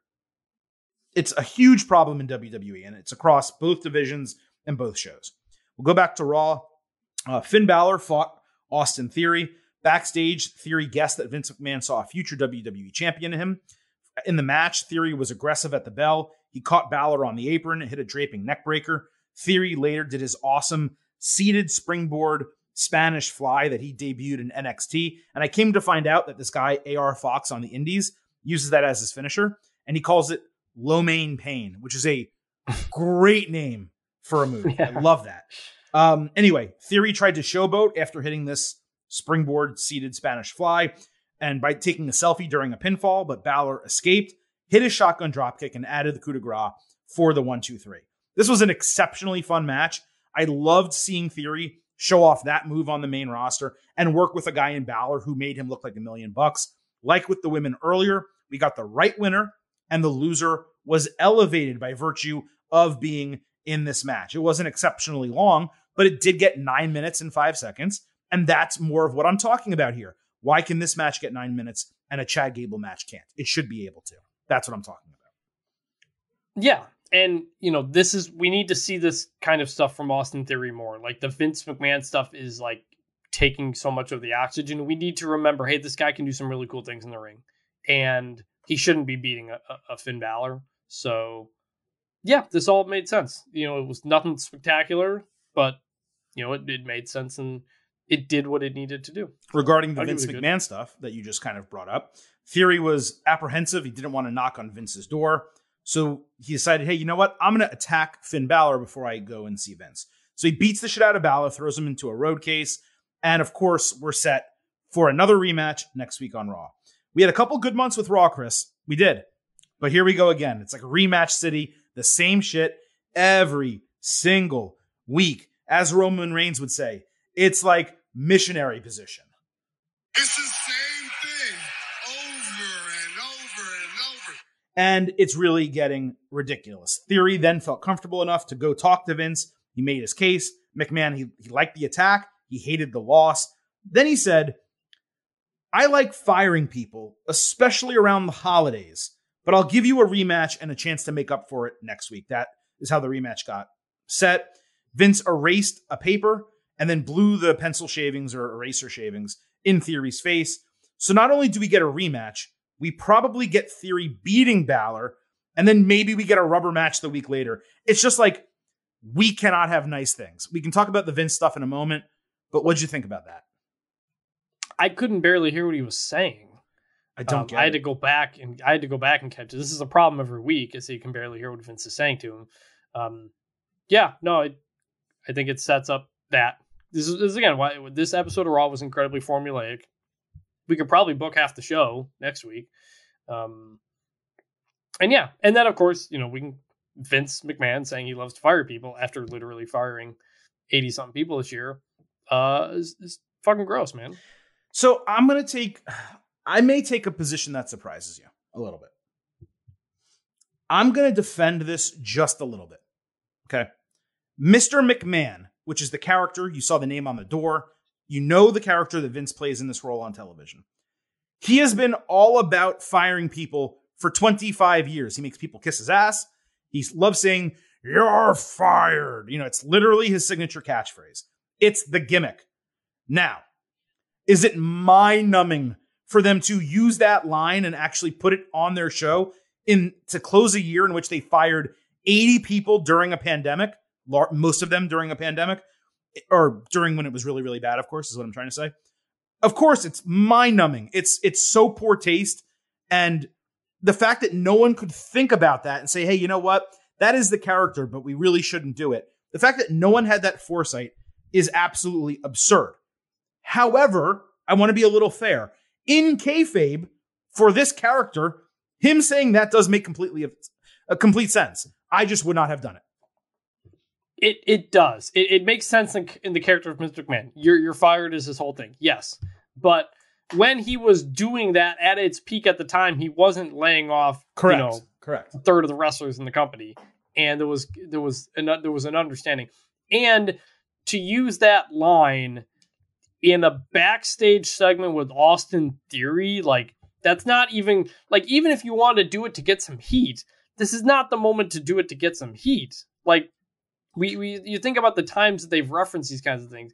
They do it for Vince in this backstage thing. The other time was Edge. Was it Edge talking to Miz about getting Morrison fired? And then Liv Morgan's Becky promo. And the Liv Morgan thing too. Yeah. And it's like if this is going to sound weird, but if you're going to do it, like, make it worth it. Like, do it in like a big moment. If you're going to take the blowback and make it worthwhile. Yeah. Yeah. Like, Agreed. If you're going to make it worth the squeeze, get some actual freaking heat if you're going to do a line like that, not just a throwaway line for Austin Theory. Like, come on. Like, I hated using the line for sure. I wouldn't have done it. I don't like it. But in the context of, hey, it's Mr. McMahon, he's the heel, like, do it to get some real heel heat. Like, well, also, why are you're that angry over Austin Theory losing a single match, a 22-year-old kid? Like, that's the other thing. He was doing You're Fired, or he wanted to do it for like Steve Austin or Shane, like, it was when people really pissed him off and got under his skin and he couldn't take it anymore. Now he's just like, oh, you lost to Finn Balor, who's, by the way, a former champion. I should fire you. Why? Why would you? That doesn't make any sense. Yeah. So, no, I agree. I'm just trying to draw a distinction that, like, there is some line in terms of kayfabe and reality. And unfortunately, Vince McMahon, in reality, fired so many people that it makes Mr. McMahon, the kayfabe character, look like a dick for bringing it up. You know what I mean? Or even though he wasn't referencing that. He was referencing him. Right. Mr. McMahon, the evil boss, not Vince McMahon, who may actually be an evil boss. You know what I mean? Like, so, he's not the same now, but imagine Vince McMahon in the heat of something with, I don't know, Big E or whatever, and he's talking to Big E in the ring. You do that again, you're fired. Right. I love firing people. I'll fire the New Day, something like that. Like, in the crowd, like, get into it. Not just like a throwaway line. It was I agree. Weird. Yeah, I think that's a really, really good point as well. So anyway, the Vince stuff, I didn't even grade this on my thing. Bad. The match good with Theory. Anyway, Miz TV. Miz was excited for his talk show after talking to Omos backstage. AJ Styles was excited too, but Omos was aloof. Miz said he loved Maurice. He asked her not to talk about their relationship later during the Cutting Edge. Styles said they should win all the titles in WWE together, him and Omos.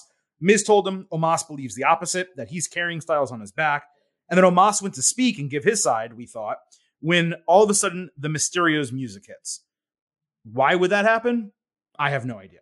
So we had Styles. So I had wait. I had this thought when it happened. I said, "Why is a match interrupting a talk? They're coming out because they have a match."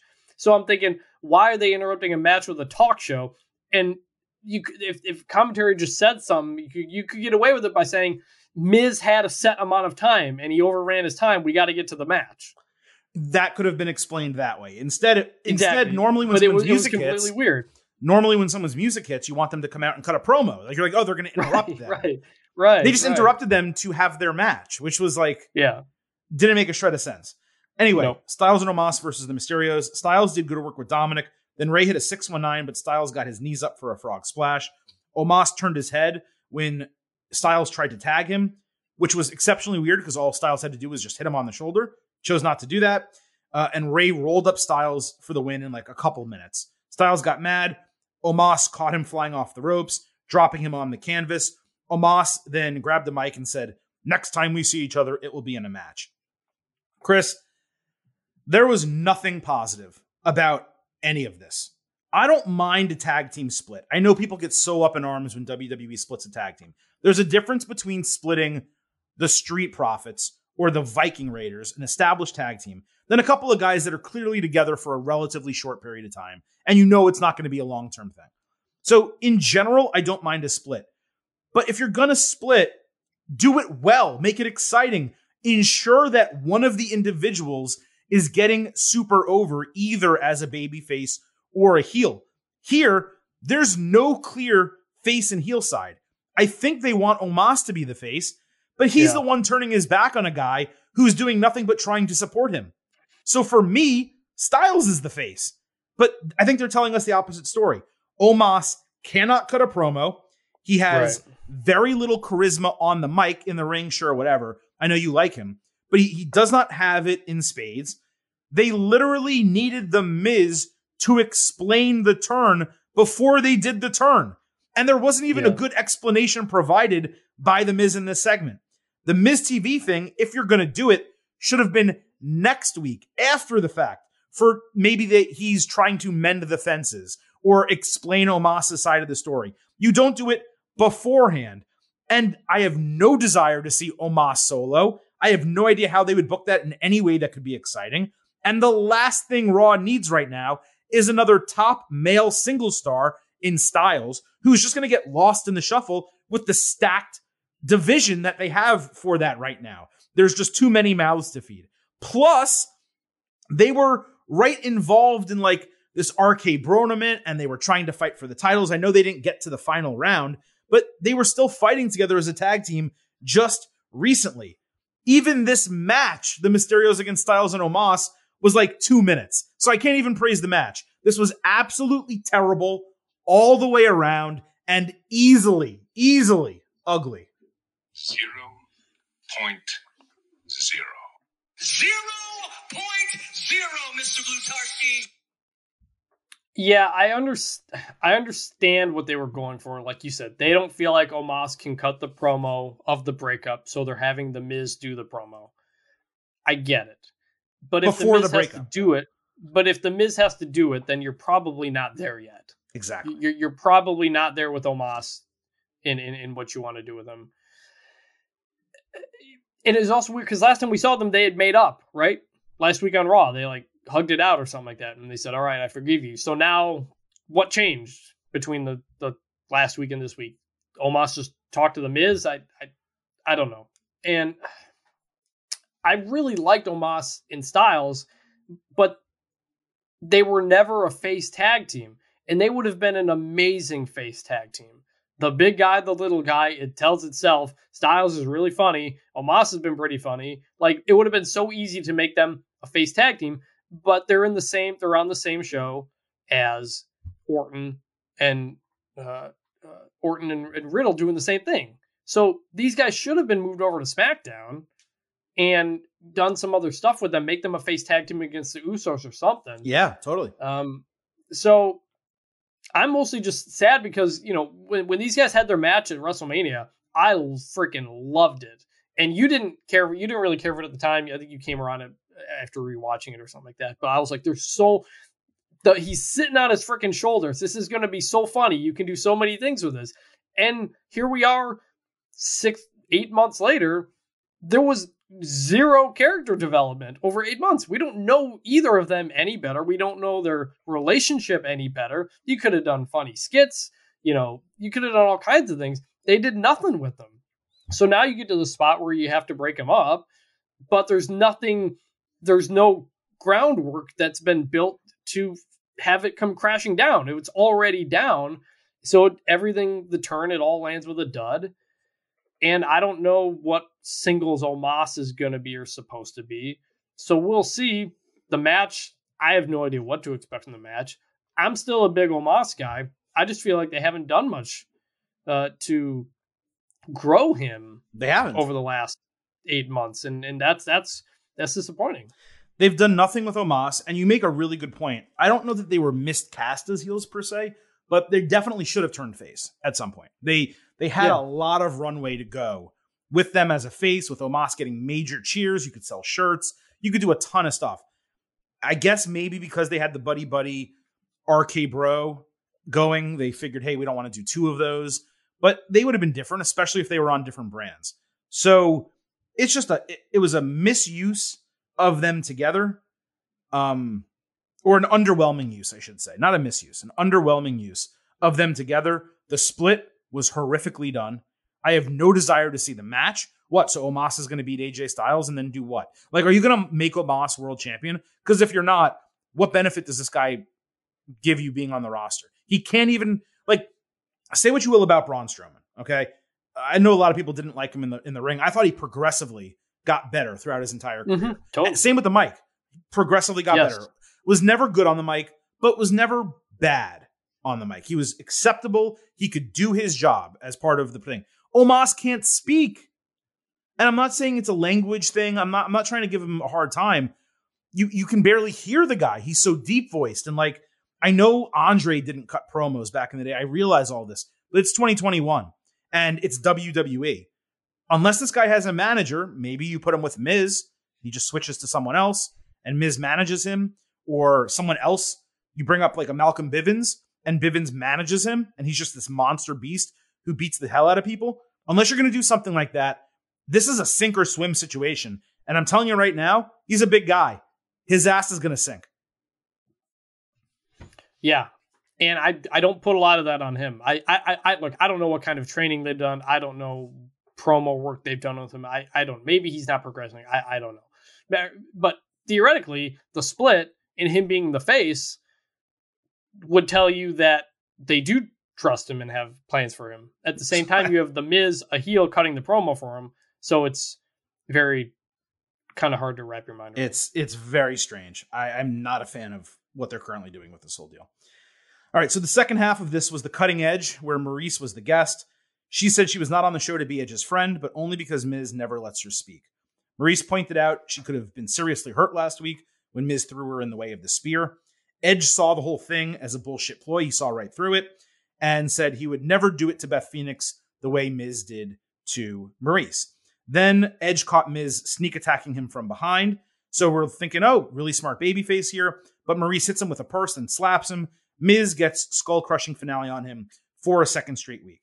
This was only saved for me, Chris, by Edge being a smart babyface, which in WWE, we do not get enough smart babyfaces. He was smart enough, knowledgeable, experienced enough to sniff the whole thing out.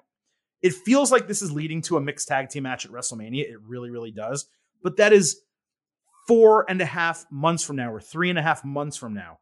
That's a scary proposition to continue this feud for another 3+ months. If they do it more simply, and they do Miz and Edge at day one, which is already booked, and then they do the mixed tag team match at Royal Rumble, I'm all in for it. This segment was good because of Edge, but as we kind of theorized a couple weeks ago, they're really trying to find stuff to keep this thing going until day one because they started it a little bit too early. Yeah, I mean, that was something, we knew was going to be a bit of a stretch, with the time off between Survivor Series and day one. I like this. I thought Maurice cut a really good promo explaining, why she was upset with The Miz about he doesn't take care of the kids. I take care of the kids. Like, that was a pretty damn good promo. And then obviously Edge didn't buy it and called it a country song or whatever he said. But credit to Maurice for, I think, cutting a really good promo there. And yeah, like I said, I've said from the whole time with this, I don't want this to be a 3 or 4 match feud. You can do this. You can do the one match at day one. You could do a mixed tag if you want, and be done with it. I think it'd be great. So I'm still good on all this. But yeah, they are kind of dragging a bit because of just the calendar. On Raw, we had Damian Priest against Dolph Ziggler in a United States Championship Contenders match. Are you saying oh God, because you know I'm about to go off, or because well, you tweeted about it, but also this might have been one of the worst things on the show. Yeah, it was one of the worst things on the show. So they had this match. Ziggler hit a superplex. Priest got a near fall after a broken arrow.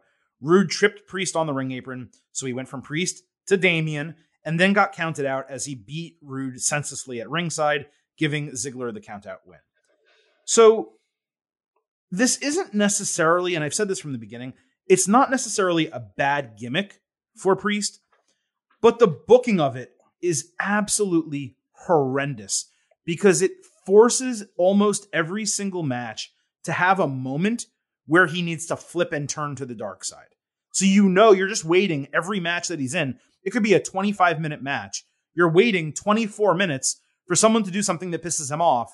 Then he flips and gets DQ'd or gets counted out. I mean, this is a guy, you have to remember, who had not lost a singles match on the main roster. Now he's lost 2. One via DQ on a pay-per-view pre-show. I think it was the Survivor Series match against Shinsuke Nakamura.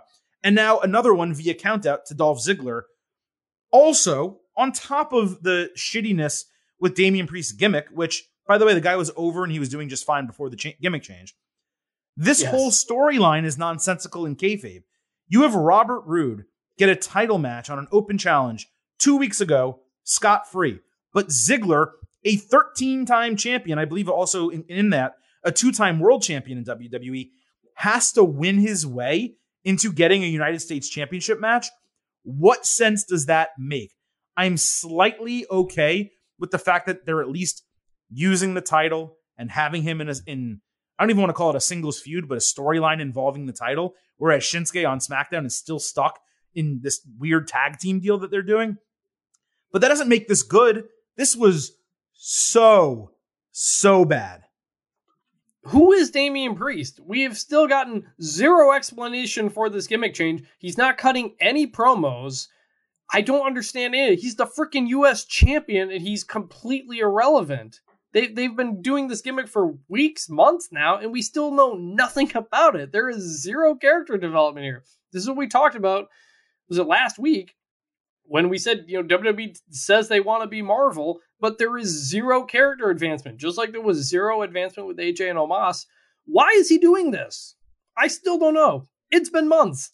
And now, the inconsistency with who gets the title shot and who doesn't, and losing via countout like the way he did just makes him look like a dumbass. Like, Damian Priest opened a Raw with the mic not long after WrestleMania. And got cheers. And got cheers, and there was clearly like a push forward. And then instead he wrestled, who was it he wrestled 50 times in a row? Morrison, wasn't it? Miz and Morrison, some combination. Yeah, it was insane. Like, they have completely dropped the ball with this guy through no fault of his own. He's been given absolute crap to work with. Just absolutely ridiculous that they keep doing this week after week. Zero reaction from the crowd during this, among many other things, because it takes 2 seconds for none of this to make any sense. And by the way, 50% of the match was during a commercial break. So we got 2 minutes, 5-minute commercial break, and then 2 minutes with a DQ finish. It was just... And by the way, they're still doing the thing where they do entrance, commercial, video package, then the next entrance, and it's 10 minutes before the match starts. They a couple weeks now they've been doing this. They did it again, SmackDown on Raw. I hate it. It's just so bad. So what's your grade? You have to choose now. Ugly. Ugly. Okay. All right.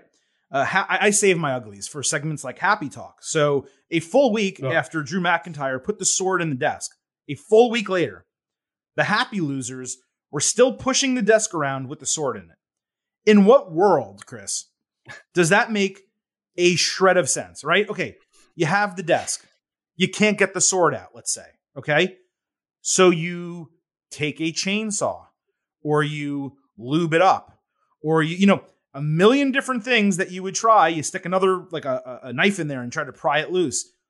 You do a million things to get the sword out. You don't just wheel around, I don't know, a 300-pound desk from one week to the next with a sword sticking out of it. Where did they put it? Did they throw it into the Maserati that Baron Corbin was driving around? Like, what happened to this desk over the last week? There were CM Punk chants during Madcap Moss's really shitty jokes. This was in Chicago. They tried and failed to pull the sword out of the desk. McIntyre joked that they were having performance issues and then took them out 2-on-1 with no effort and pulled the sword right out of the desk. I guess, like you said, what was it, King Arthur? At the very end. Then he sees Corbin on the ground and he swings the sword at him and tries to murder and decapitate Baron Corbin with the sword. Corbin later backstage said McIntyre is going to fight Madcap Moss 1-on-1 at day one. What? How is that a PPV match? How do you put that on a special event? It's not even a pre-show match. That is a mid-show SmackDown 3-minute squash, if anything. If you want to put Corbin and McIntyre together, you could say, okay, that can be a pre-show match on a pay-per-view, or maybe even a pay-per-view match if you build it well. How is any of this real? Think about all of the bad gimmicks that Baron Corbin's had during his WWE run. The shit with the dog food, the constable, the assistant GM. And realize Happy Corbin is the worst by a mile. And what makes it even more insulting is that it was coming off maybe his best gimmick on the main roster by a mile in Sad Corbin or Broke Corbin or whatever the hell you want to call it. This whole thing is straight up ugly. I am not one who enjoys in 2021 CM Punk protest segments. But if you were ever going to do one of those, especially if you're in Chicago, it was in this spot during this segment. And if I was in the arena, you know what? I would have done it too. I am pissed off. I'm pissed to the highest level of pistivity. Market zero. Ugly, terrible. I hate this so much. I saved curse words. I held them inside. Terrible. Like, I don't know if they think this is heat or not. Like, it's so bad. Like, I want to change the channel. It's going to be absolute garbage. The fans are not booing like, oh, we want to see you get beat up. They're booing and saying, can you just please put anything else on our goddamn screen in front of our eyes? You laid it all out. What it was and what it's not. This is the ugliest thing by far. Corbin is such a talented dude and gets put in the absolute worst gimmicks time after time after time. And McIntyre is hanging around this. I know it's weird to picture going from this to winning WrestleMania, but I think they've been trying to keep him kind of out of sight, out of mind a bit. This is so bad. I think if memory serves, they did something similar with like Roman Reigns, where he had that 3-month feud with Corbin where it was just like mind-numbing and you hated every moment of it. And then he finally got over Corbin. And then I think like he won the Intercontinental title after that. And then he dropped that. Yeah, maybe. And then he was put back into the main event. Like, okay, you need something to do with Drew McIntyre. Why don't you have the guy go after the Intercontinental Championship? Okay, you can do face. Have somebody go after the Intercontinental Championship, for God's sake. Have anyone go after the Intercontinental Nobody's going after it. We're not even mentioning, I don't think, Shinsuke Nakamura on the entire show. I don't even remember. I don't think he was on SmackDown Friday. So it's just, it's wild that even with a limited roster, which they do have, on SmackDown in particular, you cannot figure out something else for Drew McIntyre to do. Put him in a tag team situation. Like, there's so many things. He's being held down by management, by the way, for no reason. Like, Pierce and DeVille won't book him in the Battle Royal. They won't put him in a gauntlet match, which we're going to talk about, I think, in a moment. They just refuse to do anything. And McIntyre's okay hamming it up with Happy Corbin and Madcap Moss, gimmicks that should be shot into the sun and never heard from again. So freaking ugly. So bad. All right, let's keep going. Speaking of ugly, somehow, Cesaro versus Ridge Holland. So Ridge drilled Cesaro in the ribs with a cane, and he taped them up before the bell. Sheamus distracted, and Holland hit a side power slam to beat Cesaro in 4 minutes. Total garbage, start to finish. Yes, I realize they did an injury angle to excuse it, but Cesaro should not be beaten this easily. It's now happened in consecutive weeks. I think it was 7 minutes with Sheamus, maybe less than that. 4 minutes with Ridge Holland. Did Cesaro beat Sheamus? I don't even remember. That's how convoluted this whole thing is. No, he did not. So Sheamus beat Cesaro? Okay, so Correct. It's been short losses in consecutive weeks to both of these guys. Just let people wrestle. Why don't you involve Drew McIntyre in this? Why don't you have him team up with Cesaro and battle Sheamus and Ridge Holland? There you go. The Europeans all together. It makes sense, right? Instead, Drew's doing this bullshit. This was ugly. I wish I could say it was bad. It was so much worse than bad. It was ugly. Yeah, it's something that's just hard to keep my attention, surprisingly. Ugly. I don't really know where this is going. It feels just like it's randomly happening. Speaking of the Intercontinental Championship, we're not going to talk about Shinsuke, but because he didn't do anything, but they did book something for it, which is interesting. So Sami Zayn wished Adam Pearce and Sonya Deville happy holidays backstage, asked for a Universal title match. He's like, look, I got screwed. Brock said I got screwed. Give me the title match you know I deserve. They said, you know what? We're not going to do that. You had your chance. But what we will do is put you in a 12 Days of Christmas gauntlet match for a number one contendership for the Intercontinental Championship. And I actually have to say, I really like this booking. We've been begging Shinsuke Nakamura to get a challenger. A 12-man gauntlet is pretty damn crazy. I don't think I've ever seen one with that many people. But if Zayn wins, he would be a great opponent for Shinsuke.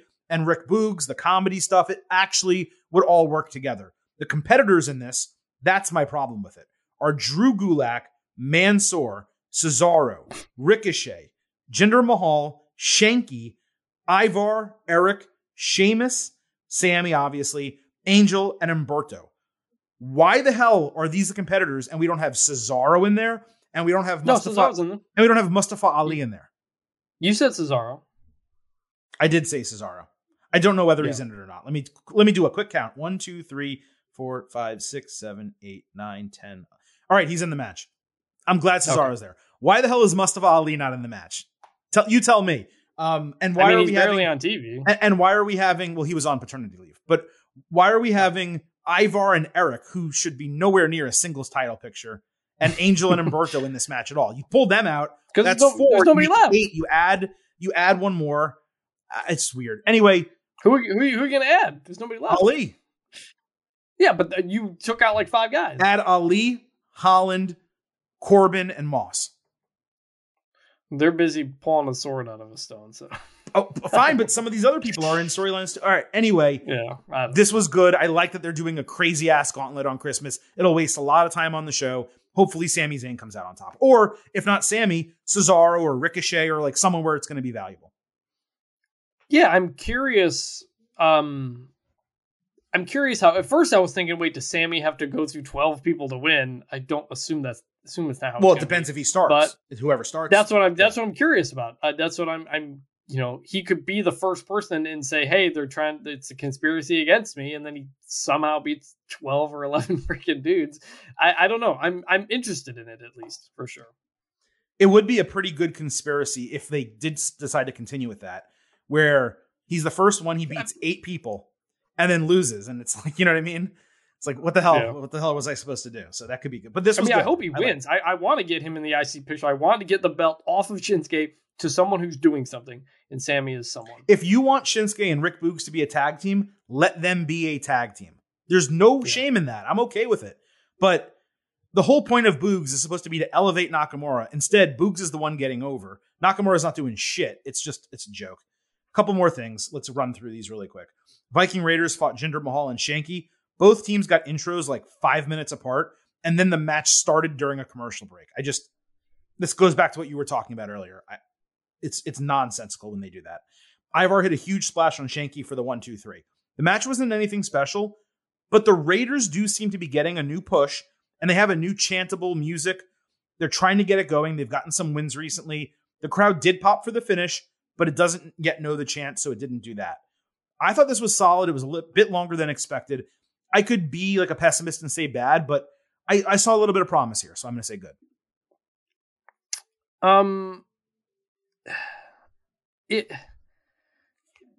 You meant, like, I wrote down in my notes, this was the entrance commercial video package entrance.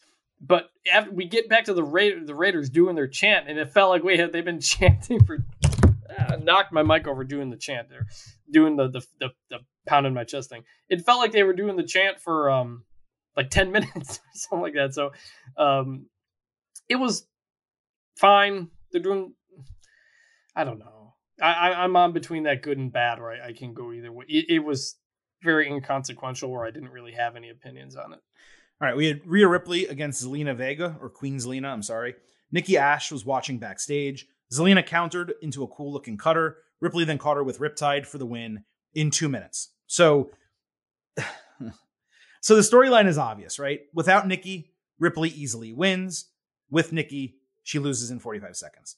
But you can still do that storyline with solid matches that make both women look good. It's like WWE, when they have a storyline they want to tell that they don't think the wrestling needs to be there, they just say, you know what, let's not have the wrestling. Let's just put them in the ring, get them out, do the storyline, and that's it. You shouldn't use a match as a storytelling device for 45 seconds. You should use it over 5, 6, 7 minutes, right? You just built Queen Zelina up. You've been building her up ever since the debacle with Madison Square Garden, which we've already discussed on this podcast. They've given her a bunch of wins. She won the Queen's Crown tournament. Coming out of the tournament, she won a couple of matches. And you're saying, whoa, Zelina Vega is being built up. Good for them. And then they have her lose in 2 minutes to Rhea Ripley, looking like an absolute joke. Ripley was throwing her around like she was a ragdoll. And truthfully, size-wise, she is a ragdoll, compared to Rhea. This is absolutely terrible booking of the women. 45 seconds last week, 2 minutes and 10 seconds this week. And there's going to be at least one more of these with some combination of the women. You have Carmella. They're the women's tag team champions. There are no women's tag teams and no women's tag team storylines. Carmella wasn't even there. This is just straight up ugly. This must end. Yes. Ugly. I like that they're letting Zelina Vega cut promos on the way to the ring and get some heat on the crowd, do the British accent, switch to Spanish and start yelling and kind of go back and forth. It is fun. Yeah. It's pretty fun. She does a good job with that. Just would love to get them more time and more story. So I'm giving it an ugly, but it's not because of the people involved. It's because of the booking. It's not the wrestler's fault. I like Zelina's in and out of accent gimmick. I think it's actually pretty fun. Yeah. But it's just the booking is horrendous. It's so bad. It's wild. Think about a year ago, not even a year ago, WrestleMania, Rhea Ripley winning the women's championship, kind of this crowning thing, and she's just floating, doing this weird stuff that doesn't make any sense week after week now. It's tough. It's just she is the number one woman being wasted right now in the company. She is number one at that list. Naomi versus Shayna Baszler over on SmackDown. Naomi said the only thing on her Christmas list was fighting Sonya Deville. Sonya said she was in a suit, can't be touched. But Shayna really wanted to fight her, so they did the match again. Deville distracted and Baszler attacked from behind. Shayna attacked the knee, but Naomi folded her over in a really weak pinning combination for a win in literally 30 seconds. Just let them fucking wrestle. Why are you beating Shayna in 30 seconds? Why? What purpose does it serve? It's already happened. We know the bullshit going on with them. Just don't put them on the show 1 week. Just don't do it. Let them have a 6-minute match at a minimum, or don't have them in the ring at all. This is absolute bullshit. It is not that difficult to book. Abhorrently ugly. Yeah. They're back to the bullshit with this. This started out really hot. It got into nonsense, then kind of picked up last week with Xia Li and stuff, and like, oh, this could be something, and then it's just back to this bullshit. It's again, it's talented people who deserve to be treated a heck of a lot better, and I don't understand. Like, are they going to try to do Naomi Sonya at day one finally? Maybe, I don't know, but good lord, just come on. This is crap! I really miss Asuka, by the way. She needs to get her ass back here. Natalya got asked backstage about Xia Li and said she'd need her own protector if she ever stepped to her again. I'm not making any judgments, based on people's looks, but I just have to say, Natalya looked like a completely different person in this promo. Like, I don't know what the deal was with that. It looked like a different wrestler. I hardly recognized her. Super weird. There's nothing to really judge here. It is a good first opponent, Natalya and Xia Li. Like, that booking makes a lot of sense. I didn't like that we didn't get any follow-up from Xia, a taped promo, an appearance, a match, a squash, maybe against Aaliyah or something like that. I didn't like that, but I am glad that we're getting Xia and Natalya. So I guess I'll say good, just for the basis of a grade, but that's it. I actually thought there was a pretty good promo from Natalya, basically saying she is the standard and anybody new has to go through her. Like, yeah, makes sense. She's the Dolph Ziggler of the women's division in that way. Yeah. I don't know how you don't have this big debut for her and then not have an immediate follow-up planned the next week for Xia Li. I mean, unless something happens we don't know about and they have to change, but I don't understand. Like, is there an actual plan with her now? I don't know. To not have a follow-up makes me think, I don't know if they know what they're doing. Like, why not have her kick Aaliyah's ass in the ring and then have Natalya watching on the monitor and say the same thing she did? Yeah. If you wanted, like, when we talk about these 30-second, 45-second matches, squash matches are okay. But it can't be against established talent, in situations like Naomi and Shayna and Rhea Ripley and Queen Zelina. But if you want Aaliyah, who's hardly established, out there, and Xia is debuting and you need her to get an easy win, she can squash her. That's okay. But they just don't do things like that. It's crazy. I mean, speaking of not having plans with women, I mean, the Shotzi thing comes and goes real quick. Toni Storm comes up, doesn't do anything. Aaliyah comes up, gets a Survivor Series spot, loses the spot for no reason, and we haven't heard anything since. Like, I don't think, seriously, it doesn't feel like they have plans for a lot of these women. They're just coming up with stuff week to week. The booking across the board this week was just pitiful. It really was. We had been saying, for a year, SmackDown is being booked so well and Raw is being terrible. And then we recently flipped and said, hey, you know what? Raw, pretty damn entertaining over a 6-week period of time. Whether they change writers or something, like SmackDown's been terrible. Now it's both. Like, the last 2 weeks has just been very poor storytelling and booking across the board for both shows. Really, I mean, they have their moments. We point them out. We have our goods. We have the Brock Lesnar and Roman Reigns stuff. But holy crap, it is bad across the board. Speaking of, Dana Brooke and Reggie were looking at like weird light up Christmas trees in a warehouse or somewhere in Milwaukee. R-Truth was Santa Claus. Tozawa was an elf. Tamina attacked and Dana escaped. Once again, it's just bad. Yeah, I don't even care. And then lastly, last week we got a different Veer Mahan. Oh my god! Vignette where he spoke and he compared himself to a lion. It was good. This week we got the same video as last week. So I think it's been 8 weeks at this point. I believe it's been 2 months.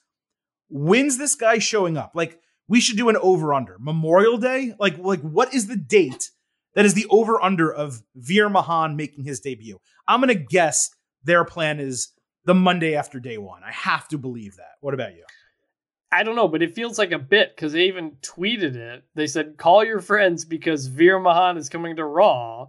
And like, I swear they did that as a joke because all the replies were just people, making jokes about it. So I don't know, man. Well, WWE social media tries to do this self-aware thing to like make things okay. Mm-hmm. Like when there's a can they coexist match, they type it out in all caps. Oh my God, can they coexist? Like, okay, they're in on the joke, but they're still doing it on television. Right. It's a problem. And that's the problem is that, yes, it's funny. And if you didn't do it for 6 months and then you did and then you made the joke, then it would be funny. But if it's on TV every week, it's not funny. Yeah. No, I'm like, I have no thoughts. I'm just like, all right, there it is. It's like a commercial at this point. Yeah. It's like a cricket commercial, basically. Yeah. Yeah. You know what? You're exactly right. It's one of those things that you just see and It's part of the broadcast. Okay, so Chris, that was it this week in the world of WWE.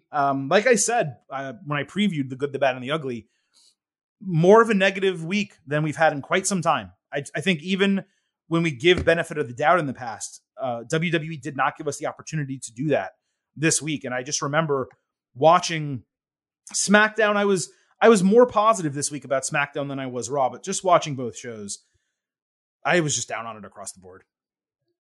Nothing, only like 2 or 3 things feel like a big deal. It's a problem. They've completely fallen back into rematch city, formulaic stuff week to week. We're just trying to fill time. We're not trying to do anything that's going to be entertaining. We're not trying to do much of anything that you're going to remember from the show.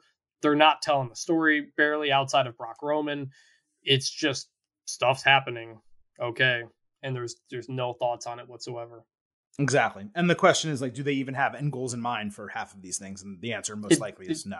It feels like they're just crawling to get to day one, get into WrestleMania season and try to get going. But it's dull right now. And look, things do pick up during WrestleMania season. So maybe this is one of those scenarios. Not that you should ever, when you're in this industry, be void of ideas. That should never be the case, right? But maybe this is a scenario where they're like, look, we have these plans. They're going to get kicked off, starting with the build to the Royal Rumble and WrestleMania season. This is our time. And right before, it generally is a little bit dull. It is. But, they're making day one an important pay-per-view. They're not even building towards that well. Kind of. It's kind of important. We've got Madcap Moss versus Drew McIntyre. You have Brock Lesnar versus Roman Reigns. You have a fatal 4-way for the WWE Championship with big names. You have Edge on a lot of good and a lot of bad. You have Edge on the card against The Miz. You have 2 women's title matches against opponents that fans want to see, even if it's, the opponents may not be the Baileys and the Sasha Bankses and the Asukas or the Bianca Belairs, but they're people that fans want to see on that show. So they're making this they're building this as a significant pay-per-view. Yeah, we'll see. We'll have the preview next week. So we will. It's finally happening. And that's a good way to take us out. A reminder that next week in this spot on Tuesday will be the WWE Day 1 Ultimate Preview. We will discuss both go-home shows. This upcoming Friday Night SmackDown is technically the go-home show because, as I told you, the following one on New Year's Eve is going to be a clip show. So, yes, we'll have both go-home shows in the books for a first time in a while when we do an Ultimate Preview. That will be on Tuesday's show. In between now and then, on Thursday, we will be back to talk AEW and NXT. And then, after that WWE Day 1 Ultimate Preview next Tuesday, the following day on Wednesday, we will have a very special 250th edition of the Getting Over Wrestling podcast, where we bring to you the Getting Over Awards, a.k.a. The Meaties. All right, he's actually on time this time, but I'm going to have to jack up that reply like 18 decibels to make people hear it. But thank you for being on time there, Chris. The Meaties will be handed out just over 1 week from the taping of this podcast. The second annual Meaties. Look for the nominations on Twitter at Getting Over Cast. We want you guys to fill in the blanks, basically. We will have nominees for every category. We want to make sure we add anyone that we might have missed before the voting begins. The voting form for the Getting Over Awards, a.k.a. the Meaties, will be released on Friday, and you will have 72 hours to vote. All of that is happening this week, so be sure to follow us on Twitter at Getting Overcast for all of that. Also, please do not forget that the Getting Over Wrestling podcast is all about Defiance. So head on over to Apple Podcasts and Spotify. Hit that 5-star rating, and on Apple Podcasts, leave a review. Let people know how much you love the show. Seriously, for our Spotify listeners, I want to get 100 5-star reviews really quick. I want us ranked. That will help us massively come WrestleMania season, which is our biggest time of the year.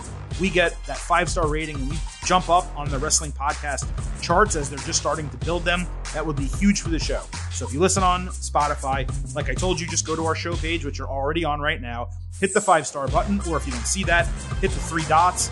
then hit rating and drop the 5-star rating right there. I would greatly appreciate it. We'll be back on Thursday talking AEW and NXT, of course. And as I said, that WWE Day 1 preview with the awards and our final show of 2021, the AEW, I think it's New Year's Smash and NXT New Year's Evil preview show. That's all going to come up next week. For Vintage Chris Vanini, this is the Silver King Adam Silverstein, leaving you with 3 final words. Bye for now.